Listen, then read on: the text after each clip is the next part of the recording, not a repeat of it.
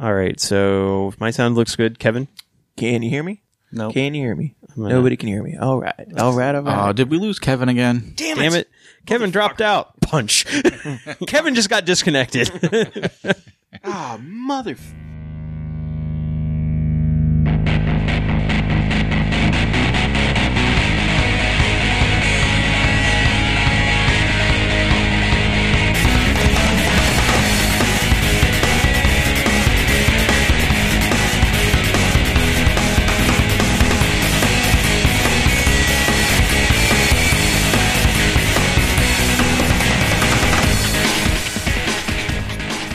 Welcome to Preferred Enemies, the Warhammer show that treats Kill Team Arena as the next Imperial Agents book. We'll be talking about that later. Bold declaration. That's also a deep cut for anyone who's listened to us over the last few years. All right, anyway. I'm Rob. I'm Kevin. Dennis. And Richard. And this is episode 193, and we won't be reviewing a book or a codex or anything.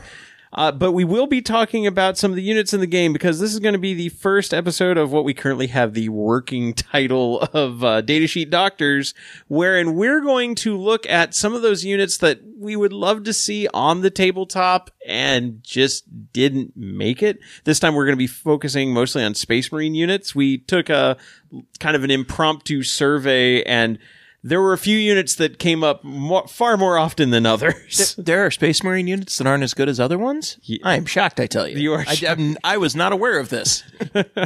Kevin, where were you in all the other previous editions where we went over best in slots? Yeah, no, I remember those too. Okay. Yeah, but that was kind of like overall, I don't think any Space Marine units actually got discussed during those. I think we talked about... Yeah, I don't remember. Yeah. Okay, we fair didn't talk about them much because they were all like solid. they're all solid. Yeah. But anyway, we'll be getting to that when we get to our main topic. First, as always, news, new releases, and your listener mail. And obviously, the big news was Adepticon was last weekend. Yes. And obviously, there was the Adepticons Champs tournament. Congratulations to Jim Vassell for winning with a Chaos Demon Soup list versus, I think, Stephen Four, who was playing Gene Stealer cults. Yeah. How much Slanesh was in his soup? Absolutely none. I am sad. There was Nurgle and Khorne and Tzeentch, and no Slanesh for you. It's coming. We'll get new. That's Slanesh the other news. News and new releases, especially from the Age of Sigmar side, but it applies to 40K as well. And I think they've said they're going to put out some. I think someone asked if there was more stuff coming for Slanesh for 40K, and someone on their community team said yes. Yeah. So, Okay, I will get a little more excited then. but we're getting finally Marines confirmed. Sorry. Finally, the Greater Demon Quartet is going to be complete. There's a new Plastic Keeper of Secrets model, which looks pretty good. It does. It really does. Yeah. I mean, I still really like the Creature Caster ones, but Yeah. I'd say this one fits the theme that GW has made for all of the Demonettes and stuff, and it just looks nice. It would match in with Zerachniel and the Demonettes and everything, so good job, And GW. it's decently tall too from what somebody's done, like side by sides of like based on base size of like that versus like the Great Unclean one and the Bloodthirster and the Lord of Change. Lord of Change. Tzeentch was messing with my brain and I Yeah. couldn't remember for a Trying to second. change what you're going to say. Yeah, but yeah, it will scale nicely with the rest of the greater demons. So it's about time that we can retire that old cow-headed. I don't even know what that one Yeah, I don't was. know that I've ever actually seen the metal one. I have one. I have one that is. I don't know like that I've half ever actually seen it. It's you're not missing much. Right, back when we first were getting into this and I started buying my Demonettes and stuff, I saw it and I left it on the shelf. Yeah. Well, the thing Yeah, is, it's like, awful. the whole bullheaded motif has been a Slanesh thing since, like, 2nd edition, where the Keeper of Secrets there was... I mean, this is back in 2nd edition, so everything was scaled much smaller. So it was, like, basically the size of maybe what a Dreadnought is now. And it had, like, a full-on, like, Minotaur-style bull head on it. Yeah. And then one boob hanging out because Slanesh. Right. But, you know, it's, they've come a long way since then. And yeah, the new Keeper of Secrets looks fantastic. A new mask model as well that's going to be in plastic. I still really like the old mask. So, I mean, I'll probably get this one. Maybe use it for a herald or something. It looks good. It's got a nice dynamic pose to it. Yeah. It's fine. It's good. Totally fine. Yeah. So, actually, there wasn't a ton announced for 40K at Adepticon. No. The other thing they did announce was we're getting a new version of Apocalypse. Yes. That's going to be like a big box set, and the big thing is, it looks like it uses different dice. Like it's not just straight up D6s. There are other dice involved, and units like troop units and such are going to be used with movement trays. Yeah. No, I mean, that makes sense. I think it's going to be like you pull whole units at a time Right. rather than you're dealing with units as like a single block model rather than individual models. yeah, it kind of sounds more like we're going to do Apocalypse based off of like what old Epic used to be. Yeah, or the And, focus on the yeah. Titans and the everything big, and if you're small, well, one shot's going to just take out Yeah, a because squad. like a Warlord Titan shoots a unit of infantry, you're all dead. Yeah. But it'll hopefully it would make APOC go faster though, because that's one of the make things. it go slower. No, you can't. It would be very difficult. Well, you say that, and then there's games like the World War II game, or. Yeah, But anyway, yeah. we got through a turn of that. Yeah. I think I'd take a wait and see approach on this one for me, because I don't play much APOC to start with. So I'd probably want to see what the box has, see what the new rules are before I wanted to decide if I want to jump into this. Yeah, it's very light on details. And I'd be kind of hoping that since APOC needs a lot of people, that maybe only one or two people in a group would need the box and everyone else could just... Nope. Everybody has to buy one. Everybody has to just bring it. Well, and I imagine we'll. yeah, I'm gonna just stick that in and twist it right now. But I imagine you will, if you want to play APOC seriously, you will have to buy movement trays or get them 3D printed. You know, people have already been 3D printing movement trays for like orcs and guard up and so far. So it just sounds like GW is just going to embrace that and roll with it. Not a whole lot of new details on Sisters, although they did show like the CAD work for a new Seraphim model, which looks nice. I mean, it's a more dynamic, and the Seraphim were already decently dynamic in a couple of the models, but they had the weird flight peg metal thing coming. Yeah. Like their feet were attached to the ground The via legs were like straight down. Yeah. No, it's, what are Celestine's? The Gemini. The Gemini.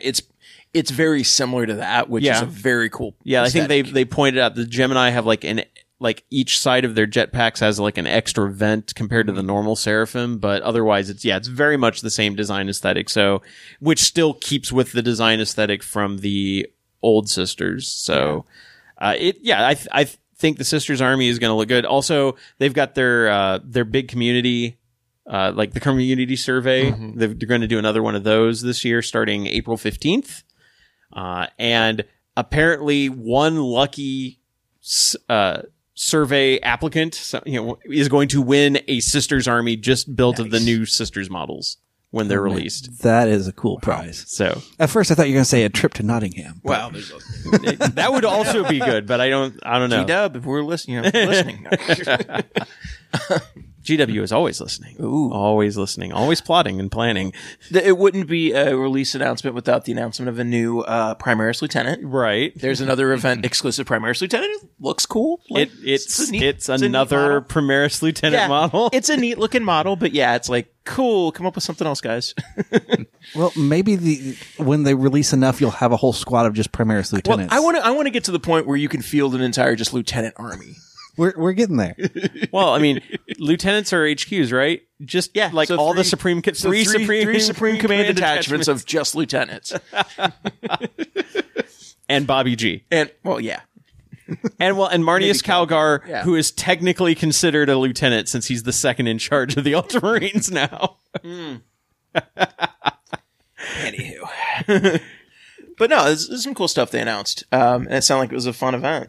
So. Yeah, no, Adepticon looked like it was cool, and I've seen photos coming out, like the team tournament stuff is amazing as always. A shout out to the Warhammer 40K couple. Yes. If you follow them on YouTube or on Instagram, they were posting stuff from Adepticon weekend, took some great photos, really if you couldn't be there, like we couldn't, and you wanted to experience the event vicariously, they have just turned into a great media team. Absolutely. So I'm glad to have met them at LVO, and it's just awesome to see them really just jumping right in with the community and just being. I ran into them at LVO again this year, actually, so we chatted for a few minutes. So it was cool to see them again. And I think, Rob, you said there was a good diversity in the Champions League. So I was looking at on Bella Lost Souls, because I will cite my sources. Bella Lost Souls had an article about like the top, the unbeatable lists.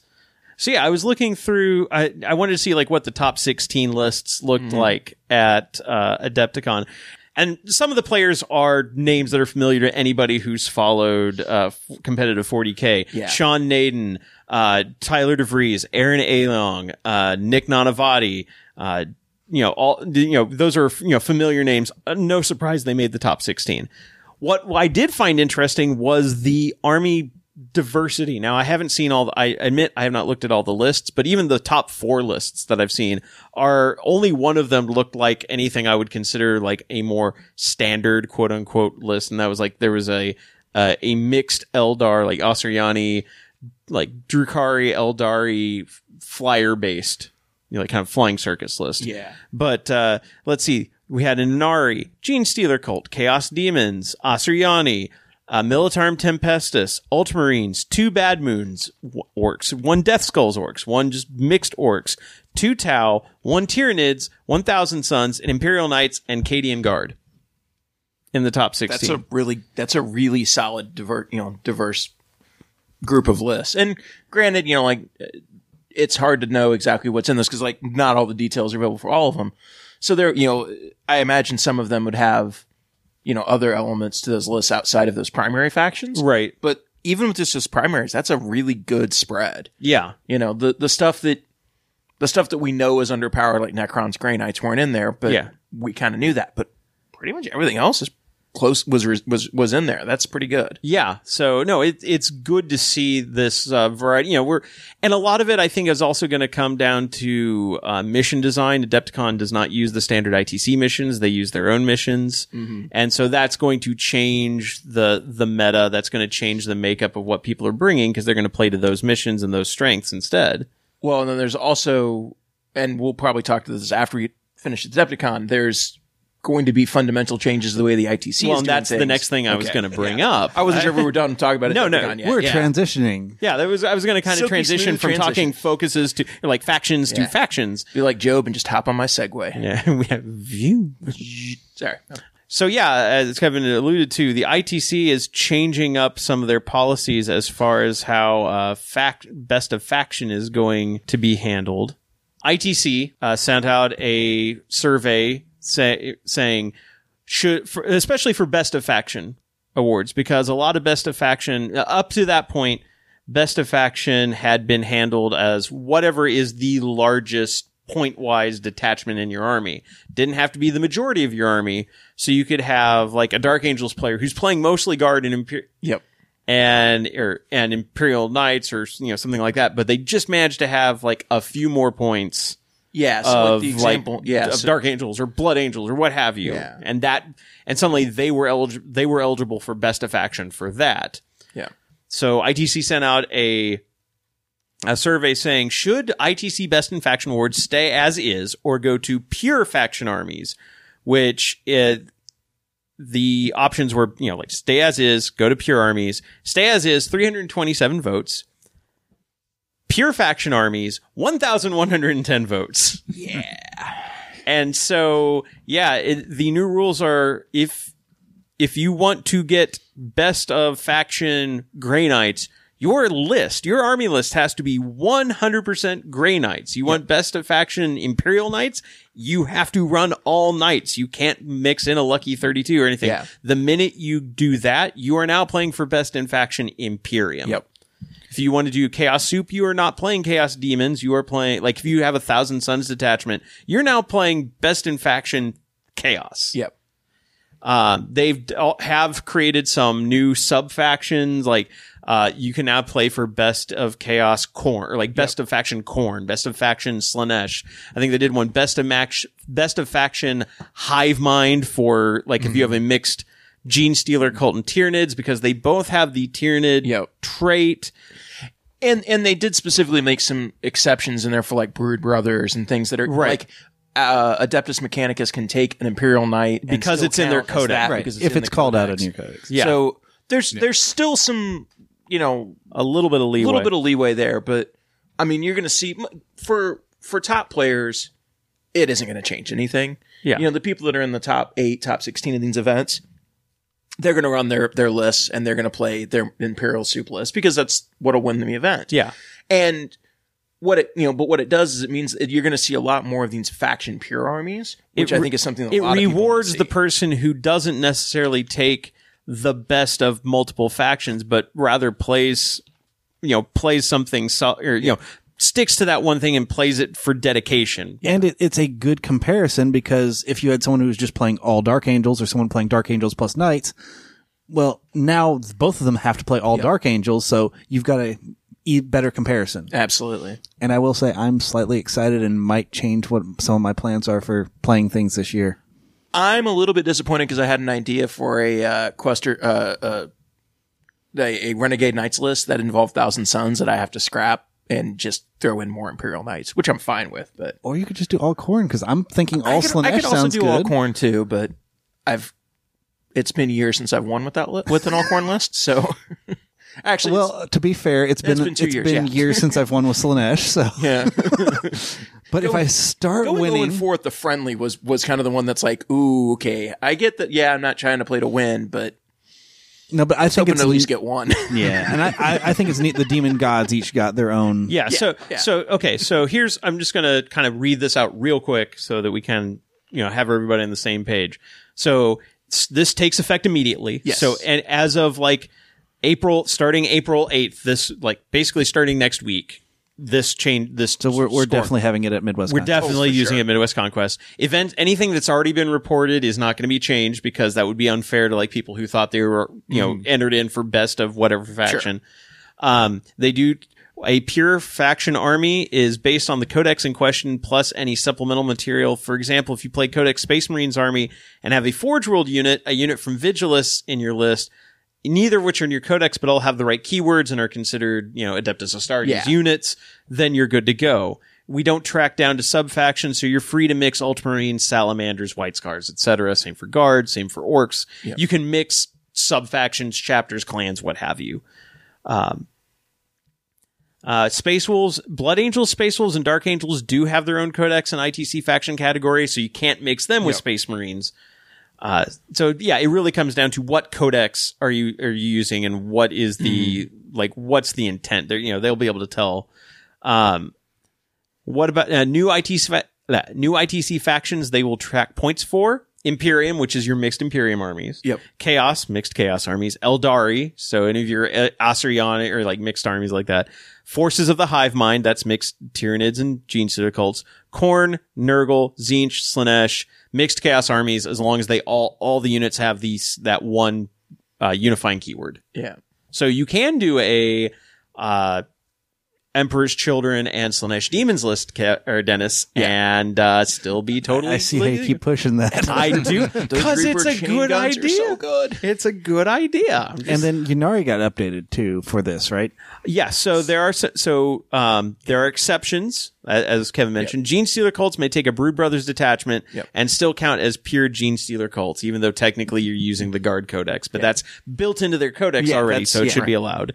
Your army will count for the Ynnari faction for our purposes if every detachment in your army is an Ynnari detachment under the restrictions outlined in the Ynnari rules. So if you have 3 detachments and you have a Vrain in one, the Vizark in another, and the Incarn in the third, then you're an Ynnari army. Otherwise, all as HQs. All as HQs. All yes. as HQs. Yes. An interesting point with the Ynnari, and I don't know if we brought it up last week or last episode or if it was out yet.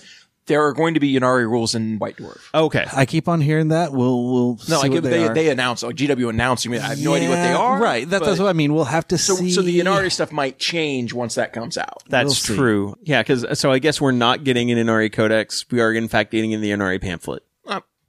okay with that as long as it. Which means it'll be reprinted in Yeah, they'll get it in approved. chapter approved, like with the assassin stuff. Yeah. Yeah, we'll see how it is. They did mention as well, and I know you probably were getting to it, but like units that are summoned in Don't like count. if you're doing the demon summoning or the assassin summoning, Yeah. that doesn't count. Like Right. you It's can still basically mix it's in- what's in your list at time of list submission. If you leave points open for summoning, you can fill in whatever. So I like it. I think this is going to make it more. I think it's going to make the best in faction stuff more competitive. Your good players are still going to take the list they were taking before and just fight it out for Imperium and Chaos, which means that those factions, like when you win Best Imperium, that's a huge accomplishment. Like if you win, one of those bigger ones, that's Because you're playing against a huge field of players. yeah, exactly. So, But I I- think it's interesting that it just creates more competition. At the But at the same time, I think it will encourage.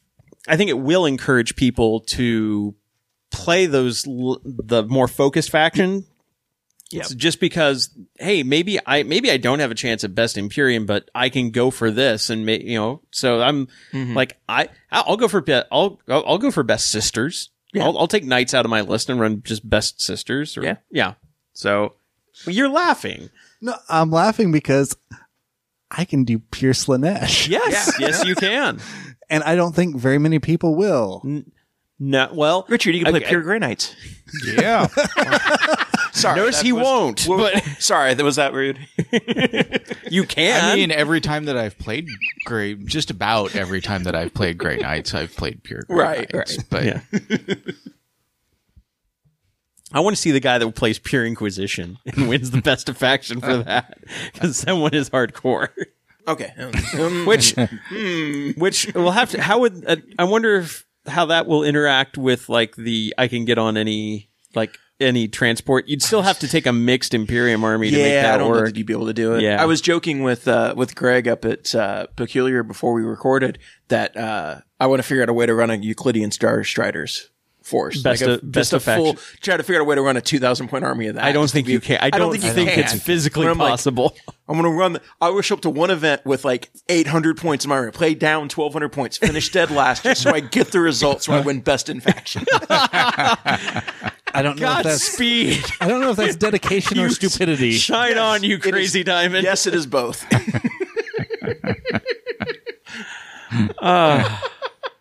I think that's the time to jump into listener mail because That's let's a get solid segue. let's get away from this Yeah, as yeah. soon as possible. I did want to remark though that vote comes down to it was 1,500 people that voted. Yeah. Which also gives you an idea of when you not to slag it or anything, but the scale of dedicated competitive players who are going to put in their feedback to determine how ITC scoring is handled is a very small fraction of the overall 40K player base. Yeah. So just keep that something to keep in mind. So, But I do think that if there was a reason, if there was a way to get that out to everybody and incorporate everybody that plays in events, Yeah. I don't think the result would be different. no, I don't think it would be. And I think I'm curious to see how GW kind of looks at these, because they follow these events, they yeah, follow yeah. the results, because we know probably in the next week or two we're going to get the next big FAQ, which will address anything that they saw at Adepticon. Which again, from the list makeup at Adepticon, maybe they're at the point where the game's if it comes down to mission design, maybe that's the one thing we need to adjust, and the faction balance is getting close to where they want it. It's not there yet, because as we mentioned, Necron's Grey Knight, there's some codexes that are definitely struggling. Yeah. But My expectations, the FAQ is going to drop this weekend because we're recording today. yep. you know what? I appreciate your pessimism. That's okay. If we'd recorded on Sunday, it would have dropped on Monday. So Yeah. So yeah, we can't win for losing, but so that'll give us a couple of weeks to really dig through it before we talk about it, because things work out better that way. Says you. So moving on to listener mail. wherein we make no mistakes that we will admit to until the next episode. These letters are written, of course, by you, the listeners, and we will tell you how you can get your letter to us at the end of the show. And again, we're trying to keep these episodes a little bit more concise, so if we don't get your letter on the air, it will be in the list, but we'll tell you about that afterwards. So first off, I mentioned at the top of the show during the intro Kill Team Arena is the new Imperial Agents or the new Imperial Guard, depending on how you want to look at it. In that we make a statement. How dare we make a statement that is so controversial yet so brave? We don't take stands on this podcast very often, and every time we do, we get hammered for it. Yeah. like we come in with soft takes on a lot of things, but every time we go hard on something, it's invariably the wrong position. It's Newtonian internet physics. Every stand has an equal and opposite reaction. So this will be probably the last letter we're going to field on this because it's our show and we can say that. But well, also I imagine you guys don't want to keep hearing about it. But I do. This one brings up a couple of points that we haven't mentioned, and also Kevin, you dropped off the internet last time we tried recording this. Which, if you haven't noticed, Kevin is in. I am actually here, so if I drop out, it's because I just got up and left. Yeah. But Kevin was in Kansas City this week, so we're like, we need to record with him in person. So so this letter is from Dennis Thomas. He writes, "Hello again. At first, I wanted to tell you I think shorter episodes are totally fine. Most people don't listen to 3-hour episodes in one go. So even if you guys have a topic you want to discuss in deep and need more time for, what's stopping you from just doing a 2-part episode? Shorter episodes don't have to mean less content," which is absolutely true. And I think it'll make our actual deep dives less rushed because we won't be trying to squeeze them into one session. So I think that's definitely good. So carrying on, but a little critique for the last episode. I think your answer to the Greenskin's listener question about Kill Team Arena maybe missed the point a bit. Sure, you guys are right. It's not practical to demand from players to bring their own table worth of terrain to a standard 2,000 point tournament. But I think demanding people to bring their own set of Kill Team Arena is not nearly in the same league of expectation as that. First, you really need the box anyway to play the arena game. Sure, you could split with your buddy, which many people do, but to get the cards, you just have to have it. Which is not entirely true. They have 2 decks of cards. Mm-hmm. Like, all the cards are duplicated. It is a 2-player set. But continuing. And to be honest, we spend way too much money on way less useful stuff, so I don't think it's too much to expect from a player. Also, the whole Kill Team Arena set is self-contained in the box. All you need is that box and its content. So it's not like you have to chug tubs of terrain around. To most non-Kill Team tournaments, players have to bring way more weight and space worth in their books than the single box of Arena. So I think that it's okay to tell people to bring their set. They could just decide before the game which one set to use and set up the table according to the organizer's specifications. Almost the same model works great with the Underworld Shadespire / Night Vault system, where everyone has to bring their own box to the game, even though one could be enough theoretically. I just think comparing Arena to bringing a full table of terrain is a bit unfair because Kill Team Arena is designed in a way that can be used in a way so everyone can bring their own and the tournament organizer doesn't have to prepare all the terrain. Maybe it's even a great way to get someone who's just started doing tournaments going because it lowers the bar a bit. Just my 2 cents on the topic. Keep up the great work. So, and this was in response to our response to a letter saying, Kill Team Arena is meant to be brought to, you're meant to bring your own set, and then there was a further, and it would be cool if this pattern worked for larger events. And we said, that's uncategorically no for the second one, because it's not feasible. And again, I want to get back, and I wanted to read this one on the air too, because like I said, Kevin, you didn't get to be part of that conversation. I want to go in on this one as well. Okay, yeah. I'm going to go in 2 feet on this one. All right, both in your mouth. So anyway, first I'll cede the floor to you, Kevin. Well, so I do agree with. I'm kind of on the fence about Arena. I think it is very interesting to have a standard modularized game like that where it's very rigid and okay, you bring this terrain, you set it up exactly this way, and everybody, that's cool. I think that there's a niche for that game, and I think that's good to have. I am on the fence about whether requiring players to bring terrain, because there are good points that yes, you bring way more when you play in a GT. You lug all your books, you're lugging around more army. It is only, finger quotes, a $90 commitment to buy the terrain to bring to events, and if you're going to play in Kill Team tournaments, that recoups itself over 3 or 4, events that you go to. True. So I can see the argument that, it's okay to require that. I personally don't like it because I as a tournament organizer myself, I prefer to have more control over the event. Yes. But I also understand that's a preference thing, and that is a very good point about lowering the bar for other people to start running kill team events. So I can definitely see the arguments for requiring it versus not requiring it. Yeah, the lowering the bar one, that's the one that kind of called out to me in this letter. The thing that I have, the kind of big criticism I have right now about Kill Team isn't specifically just for Arena. Kill Team right now is in a very interesting state because of all of the add-ins. Because you've got the commanders and you've got elites that are coming out and you've got Arena and you've got these other like add-ons, which in theory is very neat that, hey, we have this game that we can bolt on these other aspects to and play, you know, an elite version of the game or a commander version and play like different types of games. With that modularity comes some confusion though. When you run an event now, or when you even like go to play a pickup game, you now have to specify Kill Team, Arena with commanders, and you just have, it's a lot more stuff to go into the event to prepare for. So it does lose a little bit of the appeal as a nice kind of quick pickup starter game if you now also have to have all of these other add-ons to be able to play and it. See, I'll be on the other side on that one, Kevin, is I mean, we don't play a ton of Kill Team anymore. When it first came out, we were all over it, but we haven't played much. We haven't played Arena. We haven't done that. But to me, these all seem like add-ons that kind of enhance the game. And I mean, if you're just getting into the game, you'll go for the core Kill Team. That's all you need. And then as you get familiar in that and want to expand out more, you'll want to pick up these others. And I'm good with having those add-ons, and I think it is ultimately a good thing. I think where the problem I have is the lack of kind of clarity about how these games should be used. Because as one of the kind of points that you'll bring up with Arena, it's not explicitly clear in the rules for Arena that the players need to bring the terrain. Mm-hmm. Like it's mentioned in there, but it's not on the box. And I did mention that during the episode. Yeah. It's mentioned in the flavor text in there. So it's unclear how GW, like what the standard is for these games at this point. As we go forward, maybe an organization like the ITC will come up with a standard format, say this is the way we're playing it, or the community will sort that out. Well, or GW I think GW is actually kind of, this is one where they, like for 40K, they didn't, because the ITC and other groups had already kind of taken the lead on this. Kill Team allowed them to get into the ground floor, and they kind of, they started doing that with Shadespire. Like Shadespire was one of the first things where they entered in, like, we're going to do our own organized play system.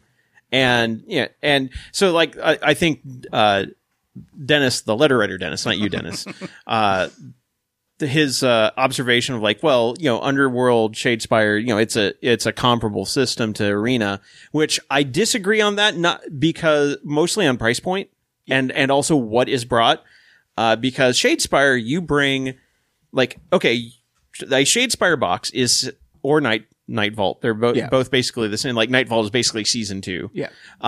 You buy that box at $60. It comes with 2 war bands and it comes with all the things 2 players need to play that game.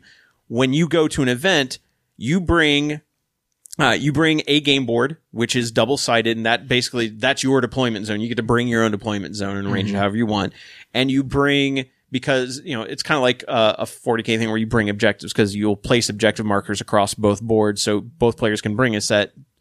But they're cardboard, like hex tokens and a cardboard board. And that's all you really need to bring. So it's a much lower cost of entry. It's a much lower expectation of things to bring. Plus you bring your deck, but you're building a deck for your warband. You bring your warband, and that pretty much covers it.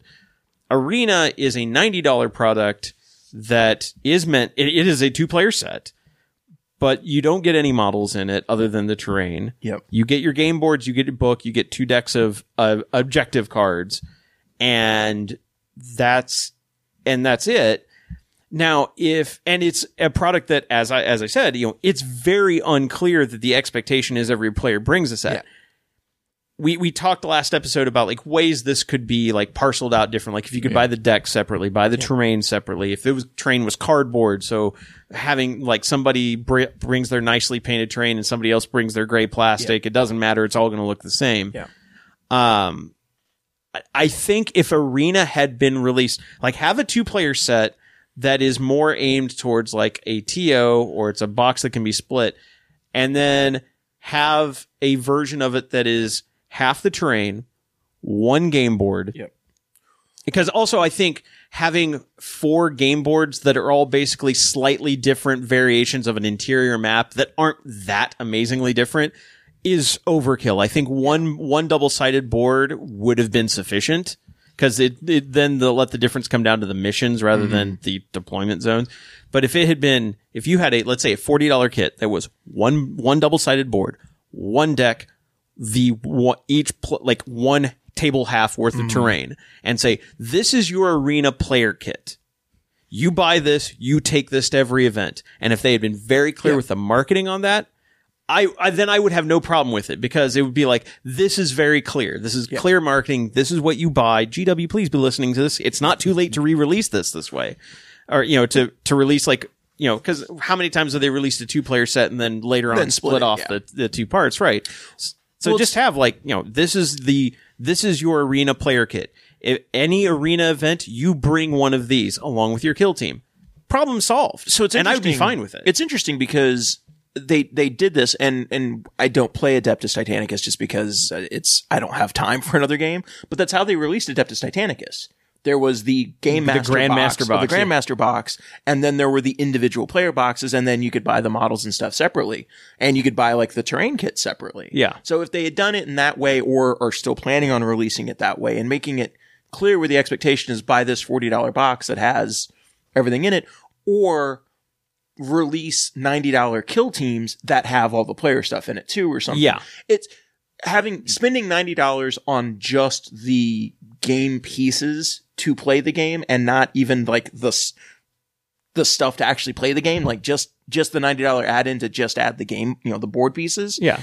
Doesn't feel like a good strategy. No. And again, I'm not opposed to having players bring their own stuff, and I really like the idea of Arena being a standardized, no, this is how the board's set up. This is this. Yeah, I love the idea of Arena. And I think that's why, if my reaction to Arena, I'm not trying to dog the product. It's really trying to point out, this is a good product that was implemented in an unclear fashion, in a way that isn't as useful to tournament organizers or to players as it could have been. And I think that's why if my review seems harsh, it's because you can see the mark and you can see how it misses the mark. And it's that mark is so close. If you had just built this a different way. Yeah. I think that's the thing. It's not this bad. It's frustrating because it could have been so much better. Well, and I think about if you buy a new, one of the new prepackaged kill teams, you get a few pieces of terrain, you get a kill team, you get a booklet for that kill team.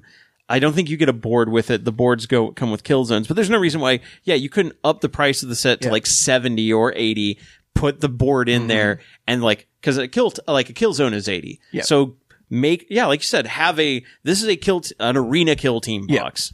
And then also this is an arena box that is just one player's worth of arena stuff. And like I said, I think this, and like I said, I assume they will fix this, but that part of it is I think that's the thing they've done poorly with Kill Team, is they haven't done a good job of labeling and identifying what you need to play the game for what certain types. Yeah. Because there is so many different add-ons and modular things you can add to Kill Team. If you're a new player and you walk in there and okay, do I need to buy this box? No, you need to buy this one. Well, do I need to buy this? That's where it becomes confusing. Well, and that's where you're going to be dependent on a store owner or a play group at the store to help guide you. And that's an important part of any gaming community. Sure. It just needs to be a little clearer. That's my thing. And I think it kind of came to a head with Arena for me. It's that's where it's the lack of clarity with how things are meant to interact came to the point that you released a box set of just terrain for one add-on that people are well, no, why? Well, and also, and again, it's because of how it's set up, this is a 2-player product, to me, as a tournament organizer, it communicated, okay, I need a box of this for every table spot, for every player pair. Yep. And like I said, and after reviewing the book again, it's I can find one tiny mention of, you might want to have you could have players bring their own stuff. Yeah. And if it had been very upfront about, they just communication and maybe a different way to sell it would have been key. Yeah. All right, we're done with Arena. Yes, no more letters about Arena. If you disagree with us, too bad. That's just what we're saying. You can respond to us on Twitter, and I will maybe respond back. Yeah. All right, moving on. We've got some rules questions from Andrew Thistlethwaite. Andrew writes, guys, please help. I'm thinking about attending my first ever GT, and I'm running through list ideas. I'm a bit confused on the subject of Imperial Knights detachments, especially when it comes to using Forge World Knights in a detachment. If I take a Knight Lancer in a detachment with 2 Armigers, do I get to make it a character and give it a Warlord trait and relic, even if it's not my primary detachment? What stratagems can I use on him? Can I give him a house trait as well? Can y'all give me a rundown on how the big bots are organized properly? Thanks, guys. I appreciate your dedication to the hobby and your time. I work very long hours alone, and podcasts help me through the day. Yours is among my favorites. Well, thank you, Andrew. So one thing I would say if you're thinking about attending a GT, just go ahead and do it. Just dive in. You're going to have a blast. Yeah. You'll probably get rolled. Yeah, but you're going to have fun. Yeah. Fortunately, if you just have like the Imperial Knights Codex, it may seem a bit confusing, but if you refer to the errata that they released like shortly thereafter, it does make this a little bit more clear. So, because if you look at the Knight Lance rule, the way it's worded in the Codex, it seems to specify it has to be a Questoris or a Dominus class Knight before special things get unlocked. And they have since changed that to any Titanic Knight, which will cover any of the Forge World Knights. Yeah, so all of the Forge World Knights will have Imperial Knights as the keyword and Titanic. Right. The Armigers and the Helverins are the only ones that don't. Right. But they're still considered super heavies. They're still considered super heavy. So you basically have the 2 different types of super heavy detachments you can do for Imperial Knights. If you take one Titanic Knight, which can be any of the Forge World or the Dominus or Questoris class, and then fill it out with Armigers, non-Titanic Knights, you do get fewer command points. Yeah. So here's the change to the Knight Lance ability. The combat benefit of each Imperial Knights Super Heavy detachment is changed to none if it does not contain at least one Imperial Knights Titanic unit, and is changed to +6 command points if it contains at least 3 Imperial Knights Titanic units. Yep. So, if you have a Super Heavy detachment, and you have a Knight Lancer, and you have a pair of Armigers, 1 each in the other 2 Super Heavy detachments, you have a legal Super Heavy detachment. Yep. It will get you 3 command points. Yep. And then further on, one part that didn't change in the Knight Lance detachment, if your army is Battleforged, select one model in each Imperial Knight Super Heavy detachment in your army. Each model you select gains the character keyword. Now, that's character keyword. That doesn't make them your warlord. That doesn't unlock relics yet. So, if that is, even if it's, and what is your primary detachment? I'm assuming meaning if it's not your warlord's detachment or if it's not your lord. If it's not your warlord, you don't necessarily get a free relic, but you can spend a command point for Heirlooms of the Household to put it on any Imperial Knights character. So you will have to pay a command point to put a relic on them, because if they're not your warlord, now if you make it your warlord, it'll get a... And that's the thing, regardless of whether it's your primary detachment or not, since that Knight Lancer is a character, he can be your warlord. Yes. It just means that your warlord won't be in one of the other detachments. Correct. So what stratagems can you use on him? Any of them that are going to match his house trait. Yep. Because you have an Imperial Knights detachment. Your army is Battleforged, has an Imperial Knight detachment. You may now use any of the Imperial Knight stratagems as long as they fit his class. So, something that targets if they mention like a Dominus class only, it won't affect him because he's not Dominus class. If it affects Questoris class, it won't affect him. He's not Questoris. But otherwise, like rotate Ion Shields, you can rotate Ion Shields because that just says Imperial Knights vehicle. What about, do the Forge World Knights get house traits? Like, can you select them as like House Raven, for example? They do have the household trait. Okay. So you can you can assign any of the available Knight household traits to your Knight. So yes, it can be any of the Admech ones. It can be any of the Questor Imperialis household traits, etc. So, right. And then from that point, it just functions the same as any Imperial Knight. So, right. They did give the Questor Allegiance keyword to all the Knights. Okay. So just so that the Knights in the Forge World Index now function identically to the knights in the main codex. So cool. this is on the FAQ, and starting on page 4 of the FAQ, referring to page 94, and then onward, they add like change Questor Imperialis to read Questor Allegiance. And that's the Imperial Armor Index. Index Forces of the Astra Militarum. Yeah, okay. That's where all your knights are. And then they added, the Lancer has Cerastus class. So it doesn't have, so like I said, any of the Questoris class specific, stratagems will not work on it, but anything that's just Imperial Knights will work fine. Yep. Can you give them a house trait? Absolutely. Yeah. It's not in a auxiliary detachment. Yep. That because auxiliary detachments specifically don't get household traditions. You still can select a house for stratagem purposes, Right, but they don't get you any don't get the household trait if it's just an auxiliary. Yes. But as long as it's a super heavy detachment, you get full household traits. Anyone that you want to pick. Yeah, because it has to be a super heavy detachment, not a super heavy auxiliary. Yep. So yeah, your Lancer and his two pals will get you 3 command points. You can, if you make him your warlord, it will give you access to a free relic. If not, you can pay a command point to use the Heirlooms of the Household stratagem to put it on him because he is a character. Mm-hmm. However, a lot of the relics will only replace certain weapons. Yeah. So you're going to be limited to things like Sanctuary, Armor of the Sainted Ion. Sanctuary's still really good. Yeah, so. yeah. Search of Sanctuary is just fine. Oh no, I have a 5-up invuln all the time. Although Lancer already has Actually, like has the shield. So yeah. So yeah, you're going to be limited on which ones you can take. Which is honestly okay because there's way too many relics in that book. Yeah. But I mean, like, for example, if you picked a Mechanicus, Questor Mechanicus is the Questor Allegiance. It's not Questoris class. Yeah. So like, if you join like House Raven or House Tyrannus, you could take Mark of the Omnissiah, which lets you heal wounds back up. Yeah. So, which is great. Yeah. So it's like, you could still do that. So that's how the big bots are organized, is that, and a part of it is because after this codex came out, they had to errata how the index works.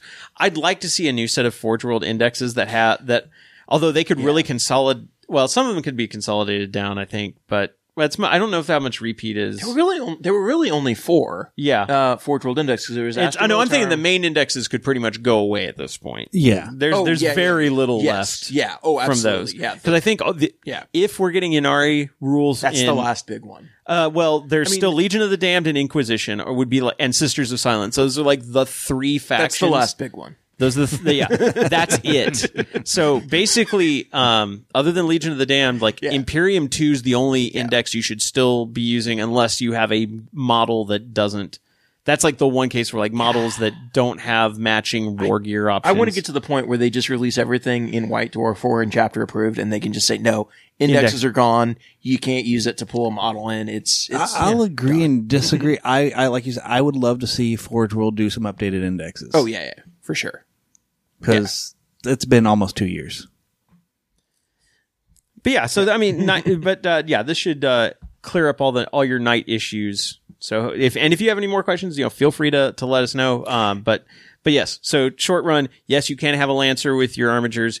He's going to be a character. He will get you 3 command points. He won't necessarily be your warlord, but he can be, which will give him a warlord trait. He can have a household trait. Well, you'll pick a household. Mm-hmm. It's a super heavy detachment, non-auxiliary, so he will get his household trait, and you can give him relics. Yep.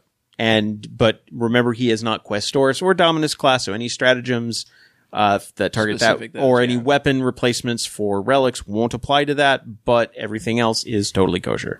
Also, like I said, if you get a chance to go to a GT, go and have fun. Yeah, absolutely. All right, next up, this is kind of a fun one from Jason Sharp. Jason writes, "Hey guys, I've been listening to your podcast for 6 months or so, listening to the last 2 years or so worth of episodes on my commutes. I played Fantasy and 40K when I was in middle school 15 to 20 years ago, got into Tau as soon as they debuted, whenever that actually was. I'm now a middle school math teacher and a group of kids looking to learn how to play 40K found out that I used to dabble with it. I'm now sponsoring their club, helping them learn to play, paint, etc., while I frantically try to unlearn all the old rules and relearn the new game that is 8th edition. It's a bit different. It's much easier to do if you haven't played in 15 years than it was trying to jump from 7th straight to 8th. Yeah. 2 questions, one for the kids and one for me. Feel free to answer both, either or neither. 1. What advice do you have for some middle school age kids learning this as their first tabletop game and starting to collect and paint their own armies?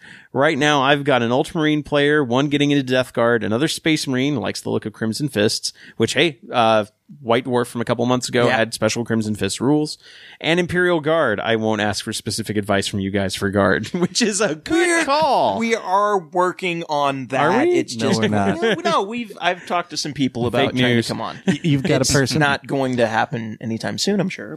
But Any advice on battles, painting, scenery, club formation? Battles, I'd say if you're just learning, keep them small.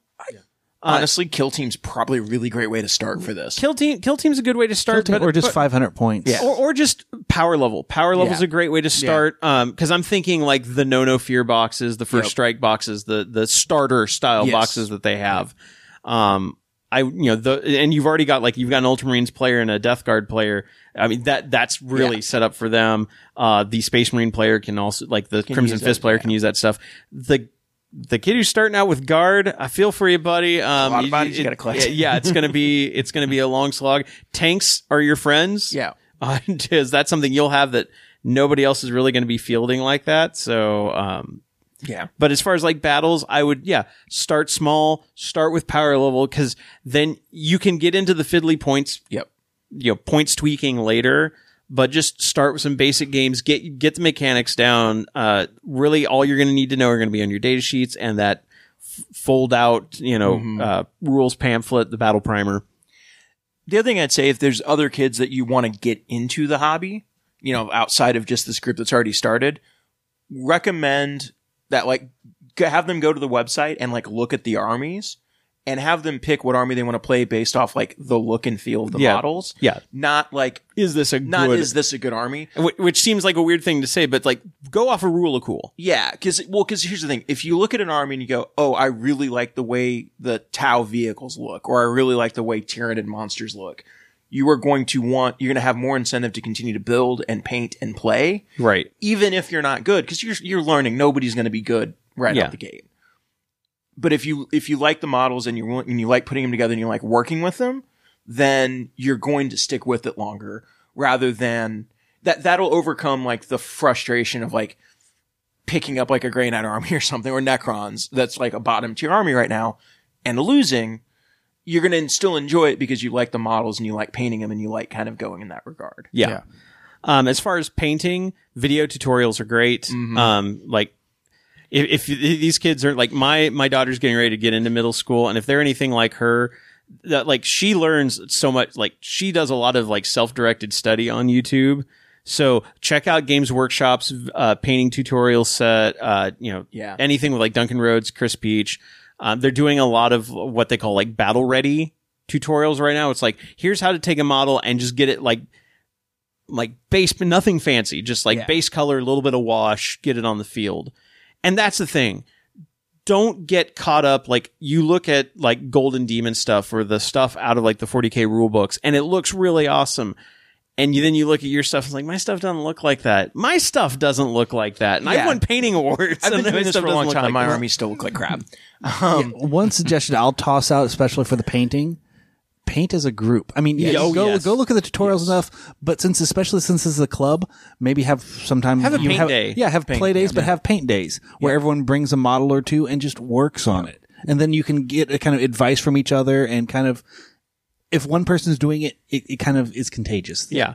Firestorm Games on YouTube also has some really good painting tutorials, especially for Death Guard. Because those are the ones that I used for my LVO army last year. But they're all pretty short, step-by-step, videos. They don't go every single thing, but they're kind of the GW ones where it's put this down all over, then put this in this area. Right. And they're usually pretty quick, 5 or 6 steps. Yeah. To make it look tabletop ready. And we've said this before on painting advice. Start small. Start with a model. Then maybe slowly up to a squad at a time. Don't look at your entire collection and go, oh man. And of course, hopefully these kids are starting small. Yeah. But don't get caught up oh wait, I bought a whole bunch of stuff. I'm never going to paint it all. Start small, work in small chunks. And there is, base coat plus wash will get you a long way to having an army that looks decent on the tabletop. So you're saying I shouldn't have bought Shadow Spear and the new Chaos Marines and Abaddon and then Lord Discord. And No, you can buy that, but, I'm like, don't. but now, yeah, like now it's all going to be sitting on my shelf going, oh my God, that's so much great plastic. Right, and then you So you need to have a paint day. and then you make a choice. You're like, I'm going to work on, Or maybe I'm going to a work paint on the month. space. I'm going to work on the Space Marines. I'll do them first, and then you do the Space Or Marines. maybe a paint year. I need like a paint. As far as scenery, GW kits are fine. They're expensive though. Yeah. I'll toss out what we did originally, fish aquarium stuff. Aquarium plants, and like if you can find like temple pieces, like Greek temple pieces, or we had like Torii arches that we did a lot of that. Cardboard or styrofoam hills are great. I like doing terrain out of like stuff I find around the house. So like I will take like a piece of like get some have somebody go get like some MDF or something, like fiberboard, from a big sheet of it from Home Depot, cut it into like 1 foot by 1 foot squares, glue Pringles cans and soda cans to them, like open and down, and then spray paint them. And now you have like towers or tanks that you have, like storage tanks that you have to maneuver around. You can do a lot of stuff. Styrofoam packing material, or even better, pressed paper. Like somebody in your family buys like a new stereo or a Keurig or stuff like that. It'll come with a lot of like pressed cardboard container material. Spray paint it gray, dry brush it with like just like a cheap brush you buy at the hardware store with like a lighter gray paint. And for terrain like this, you can use like cheap Krylon spray paint, use craft paint from like Hobby Lobby or like Michaels. the Apple Barrel, like Walmart craft paint. Get it in like big it's like bottles. $2 for like 16 ounces. It's insane. And so it's you great just, for that. Yeah, you just do that, and then suddenly you have buildings and storage tanks, and you can do hills, and then suddenly you have a table. So as we talked about, you maybe have like a play day, a paint day, A terrain day, because that can be a group activity of putting this all together. And, you know, if your group wants to get together the money to buy like a GW building, kind of like a centerpiece, and then you have a day of assembling that, and then a day of painting it, and then a day then like maybe like Monday you assemble it, Wednesday you paint it, it's dry now, Friday you play with it. Yeah. And that's a great way to build the community and get people engaged in all aspects of the hobby. Yeah. Because especially if you're working with middle schoolers and you're trying to get them in there, you want to emphasize all aspects of the hobby, the building, the painting, the playing, and like the sportsmanship aspects of it as well. Yeah. Like that's, and you build, that's how and do you, that. and by breaking it into chunks like this, where you've got like a build day, like whether it's for terrain or your models or whatever, a build day, a paint day, a play day, and you just work through that schedule. And that way everybody has a feeling like they're making progress. It's okay to play with unpainted models. Like when you get to play day and it's like, well, I've only got like a squad painted. Well, fine. Use the rest of it gray plastic and we'll figure it out from there. Moving on, the second question for me, I have between 1,500 and 2,000 points of Tau, depending on Crisis and Commander War gear that I'm pretty happy with. I want to start a Dark Angels army. I love Ravenwing. The look, the feel, the speed, all quite different from my Tau. Where do I start? I want to run lots of bikes. Ravenwing's a great place to start. Ravenwing's a great place to start. Black Knights are awesome. You can either buy Samael on his bike, which is going to be like Finecast right now. Maybe one day I'll do a plastic redesign of him. Or if you want to buy a Land Speeder and run him in Sableclaw. Or if you want to get really kind of fun with your conversions, get a Custodes jet bike and put them on that. Yeah. I mean, no, that's a good idea because his old jet bike looks a lot like the Custodes. It really does. Yeah. But yeah, you could do that. And then otherwise it's just buying boxes of bikes. Great. Black Knights. Buy the Black Knight box, buy the regular bike box, attack bikes. I would go ahead and get like the special land speeders they have, like the Dark Shroud? The Dark Shroud. That's not the DJ booth, is it? That's the no, you're thinking like the Tempest or like the Plasma one. Yeah. But no, get a Dark Shroud. Dark Shroud's really good because that helps everything with cover saves. Yeah. Honestly, I like Black Knights. The Plasma Talons are really good, but with the bolter rule changes, just bolter bikes is going to be really good. You're going to be putting out a ton. And when we refer to changes, there's a beta rule for bolters, which basically says bikes, like when you determine number of shots, bikes are considered a stable platform, so they always double their rapid fire shots. So you're going to be putting out 4 bolter shots per bike at 24 inch range. Yeah. So like that's a solid, and that's honestly, that's a way to play Ravenwing that's very similar to kind of your Tau, where you just have a lot of shooting. Except you actually have a lot of mobility. You also have a lot of mobility. Well, and commander suits have mobility. Yeah. Well, and Tough 5. That's saying you have a lot of Tough 5 out there. Yeah, bikes with Tough 5. Also, Ravenwing bikes have Jink. Yes. So they've got invuln saves if they go, if they advance. Yep. So, Ravenwing's a fun way to play. Eventually you could add in some of the flyers, like a couple of the, not the Nephilim, but the other fighter. The Dark Talon? Yeah, the Dark Talon. Dark Talon, yeah. That one's really good. Those are killer. So, and if you do eventually want to expand that out beyond Ravenwing, the Deathwing Terminators are really good for like melee. So having your bikes coming on one side, then bring your Terminators in Deep Strike turn 2, you've got some good assault units in there. Kind of a nice counterpunch. And also something else I'd like to point out, kind of going to the school club issue, is that Games Workshop actively supports school clubs. Yes. So if you write to them, now I know it's mostly been focused, I think, on the UK, but I think they will support it stateside. Yeah, I think at this point, I think you're right. I know it's mostly been focused on the UK. I don't know if it's exclusively the UK, but they've definitely mentioned that they're planning on expanding if it is only in the UK. Let me see. Because I know they just announced another program, like the Scout program, that is explicitly in the UK only. Yeah. So because they're partnering. So Warhammer School Clubs. Okay. So as of August 30th of last year, they launched it across North America. Very nice. So Warhammer School Clubs for students are between 12 and 18 years, which is your middle school age, is getting right in there. So basically, if you contact warhammer.schoolclub@gwplc.com, and I'll put a link to this article in the show notes. Basically, Jason, you email them and they will help you get set up with a club, and they'll send you a pack of materials to kind of work with and help you build your club up. So, they're very much into getting young players in and helping form these clubs, because this is where a gaming community starts. Absolutely. And, it's a great alternative to, and not that there's anything wrong with like playing games online. I play games online all the time, but having this as an alternative as well, an activity that lets them do FaceTime with each other and build this hobby and get used to working together as a club. Absolutely. It helps foster that. It's fantastic.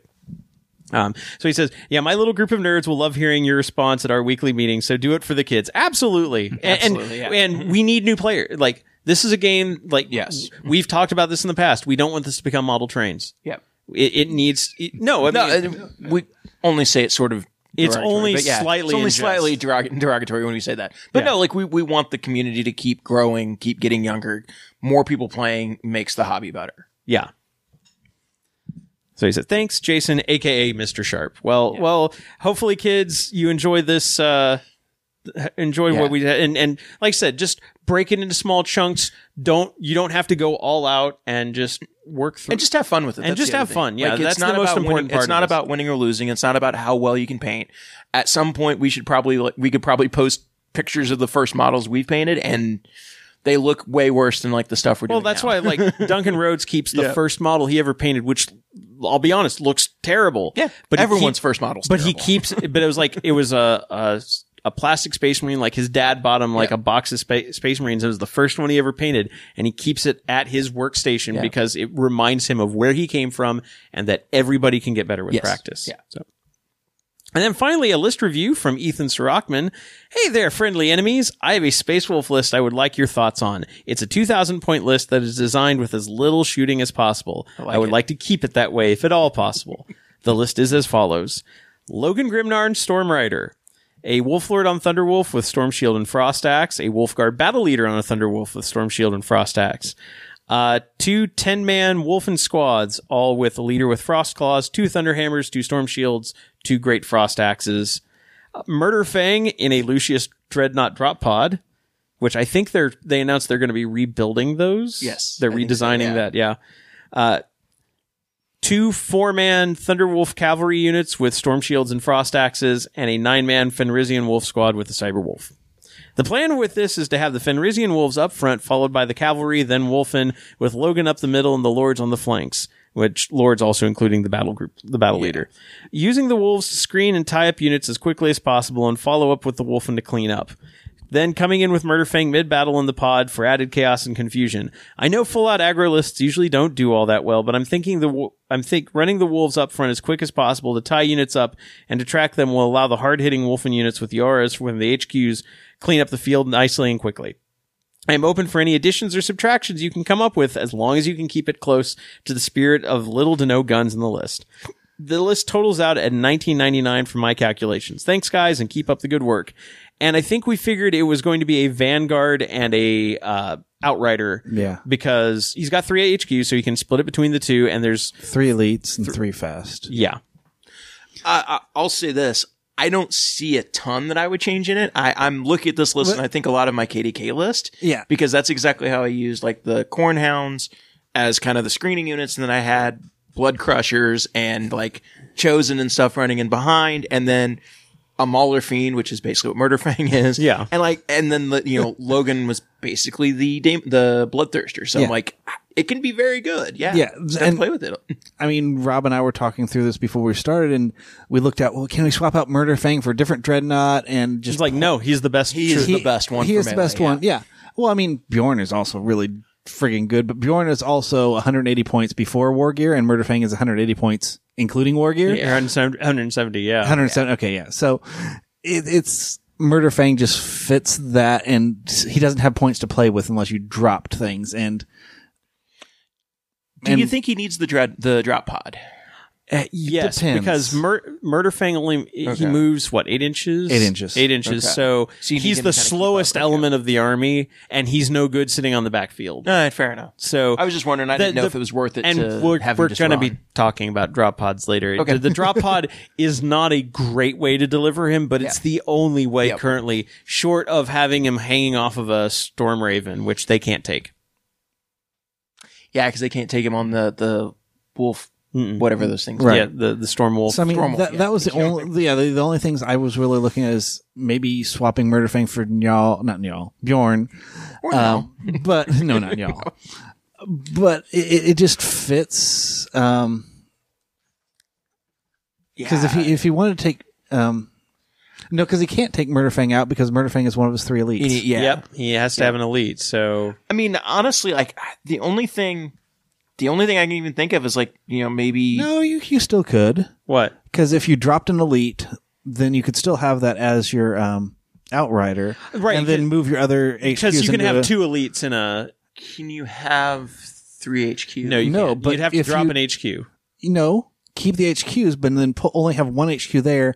Put your 3 other HQs because you're adding Bjorn. Okay, and then a Supreme Command. okay. Right. Yeah. So that And it comes up to the same, basically. no, it's not the same points. You Well, have to but drop it's- other things. But Yeah. it comes out to like the same command points. Well, if you and stuff. figure, Yeah. because No, you if get you drop more command points. Well, if you drop Murderfang and the drop pod, that's 100. That's 250 points right there. So you could basically swap that Because out. Bjorn's got a gun, so he doesn't necessarily he can camp an objective in the back and defend it. Yeah.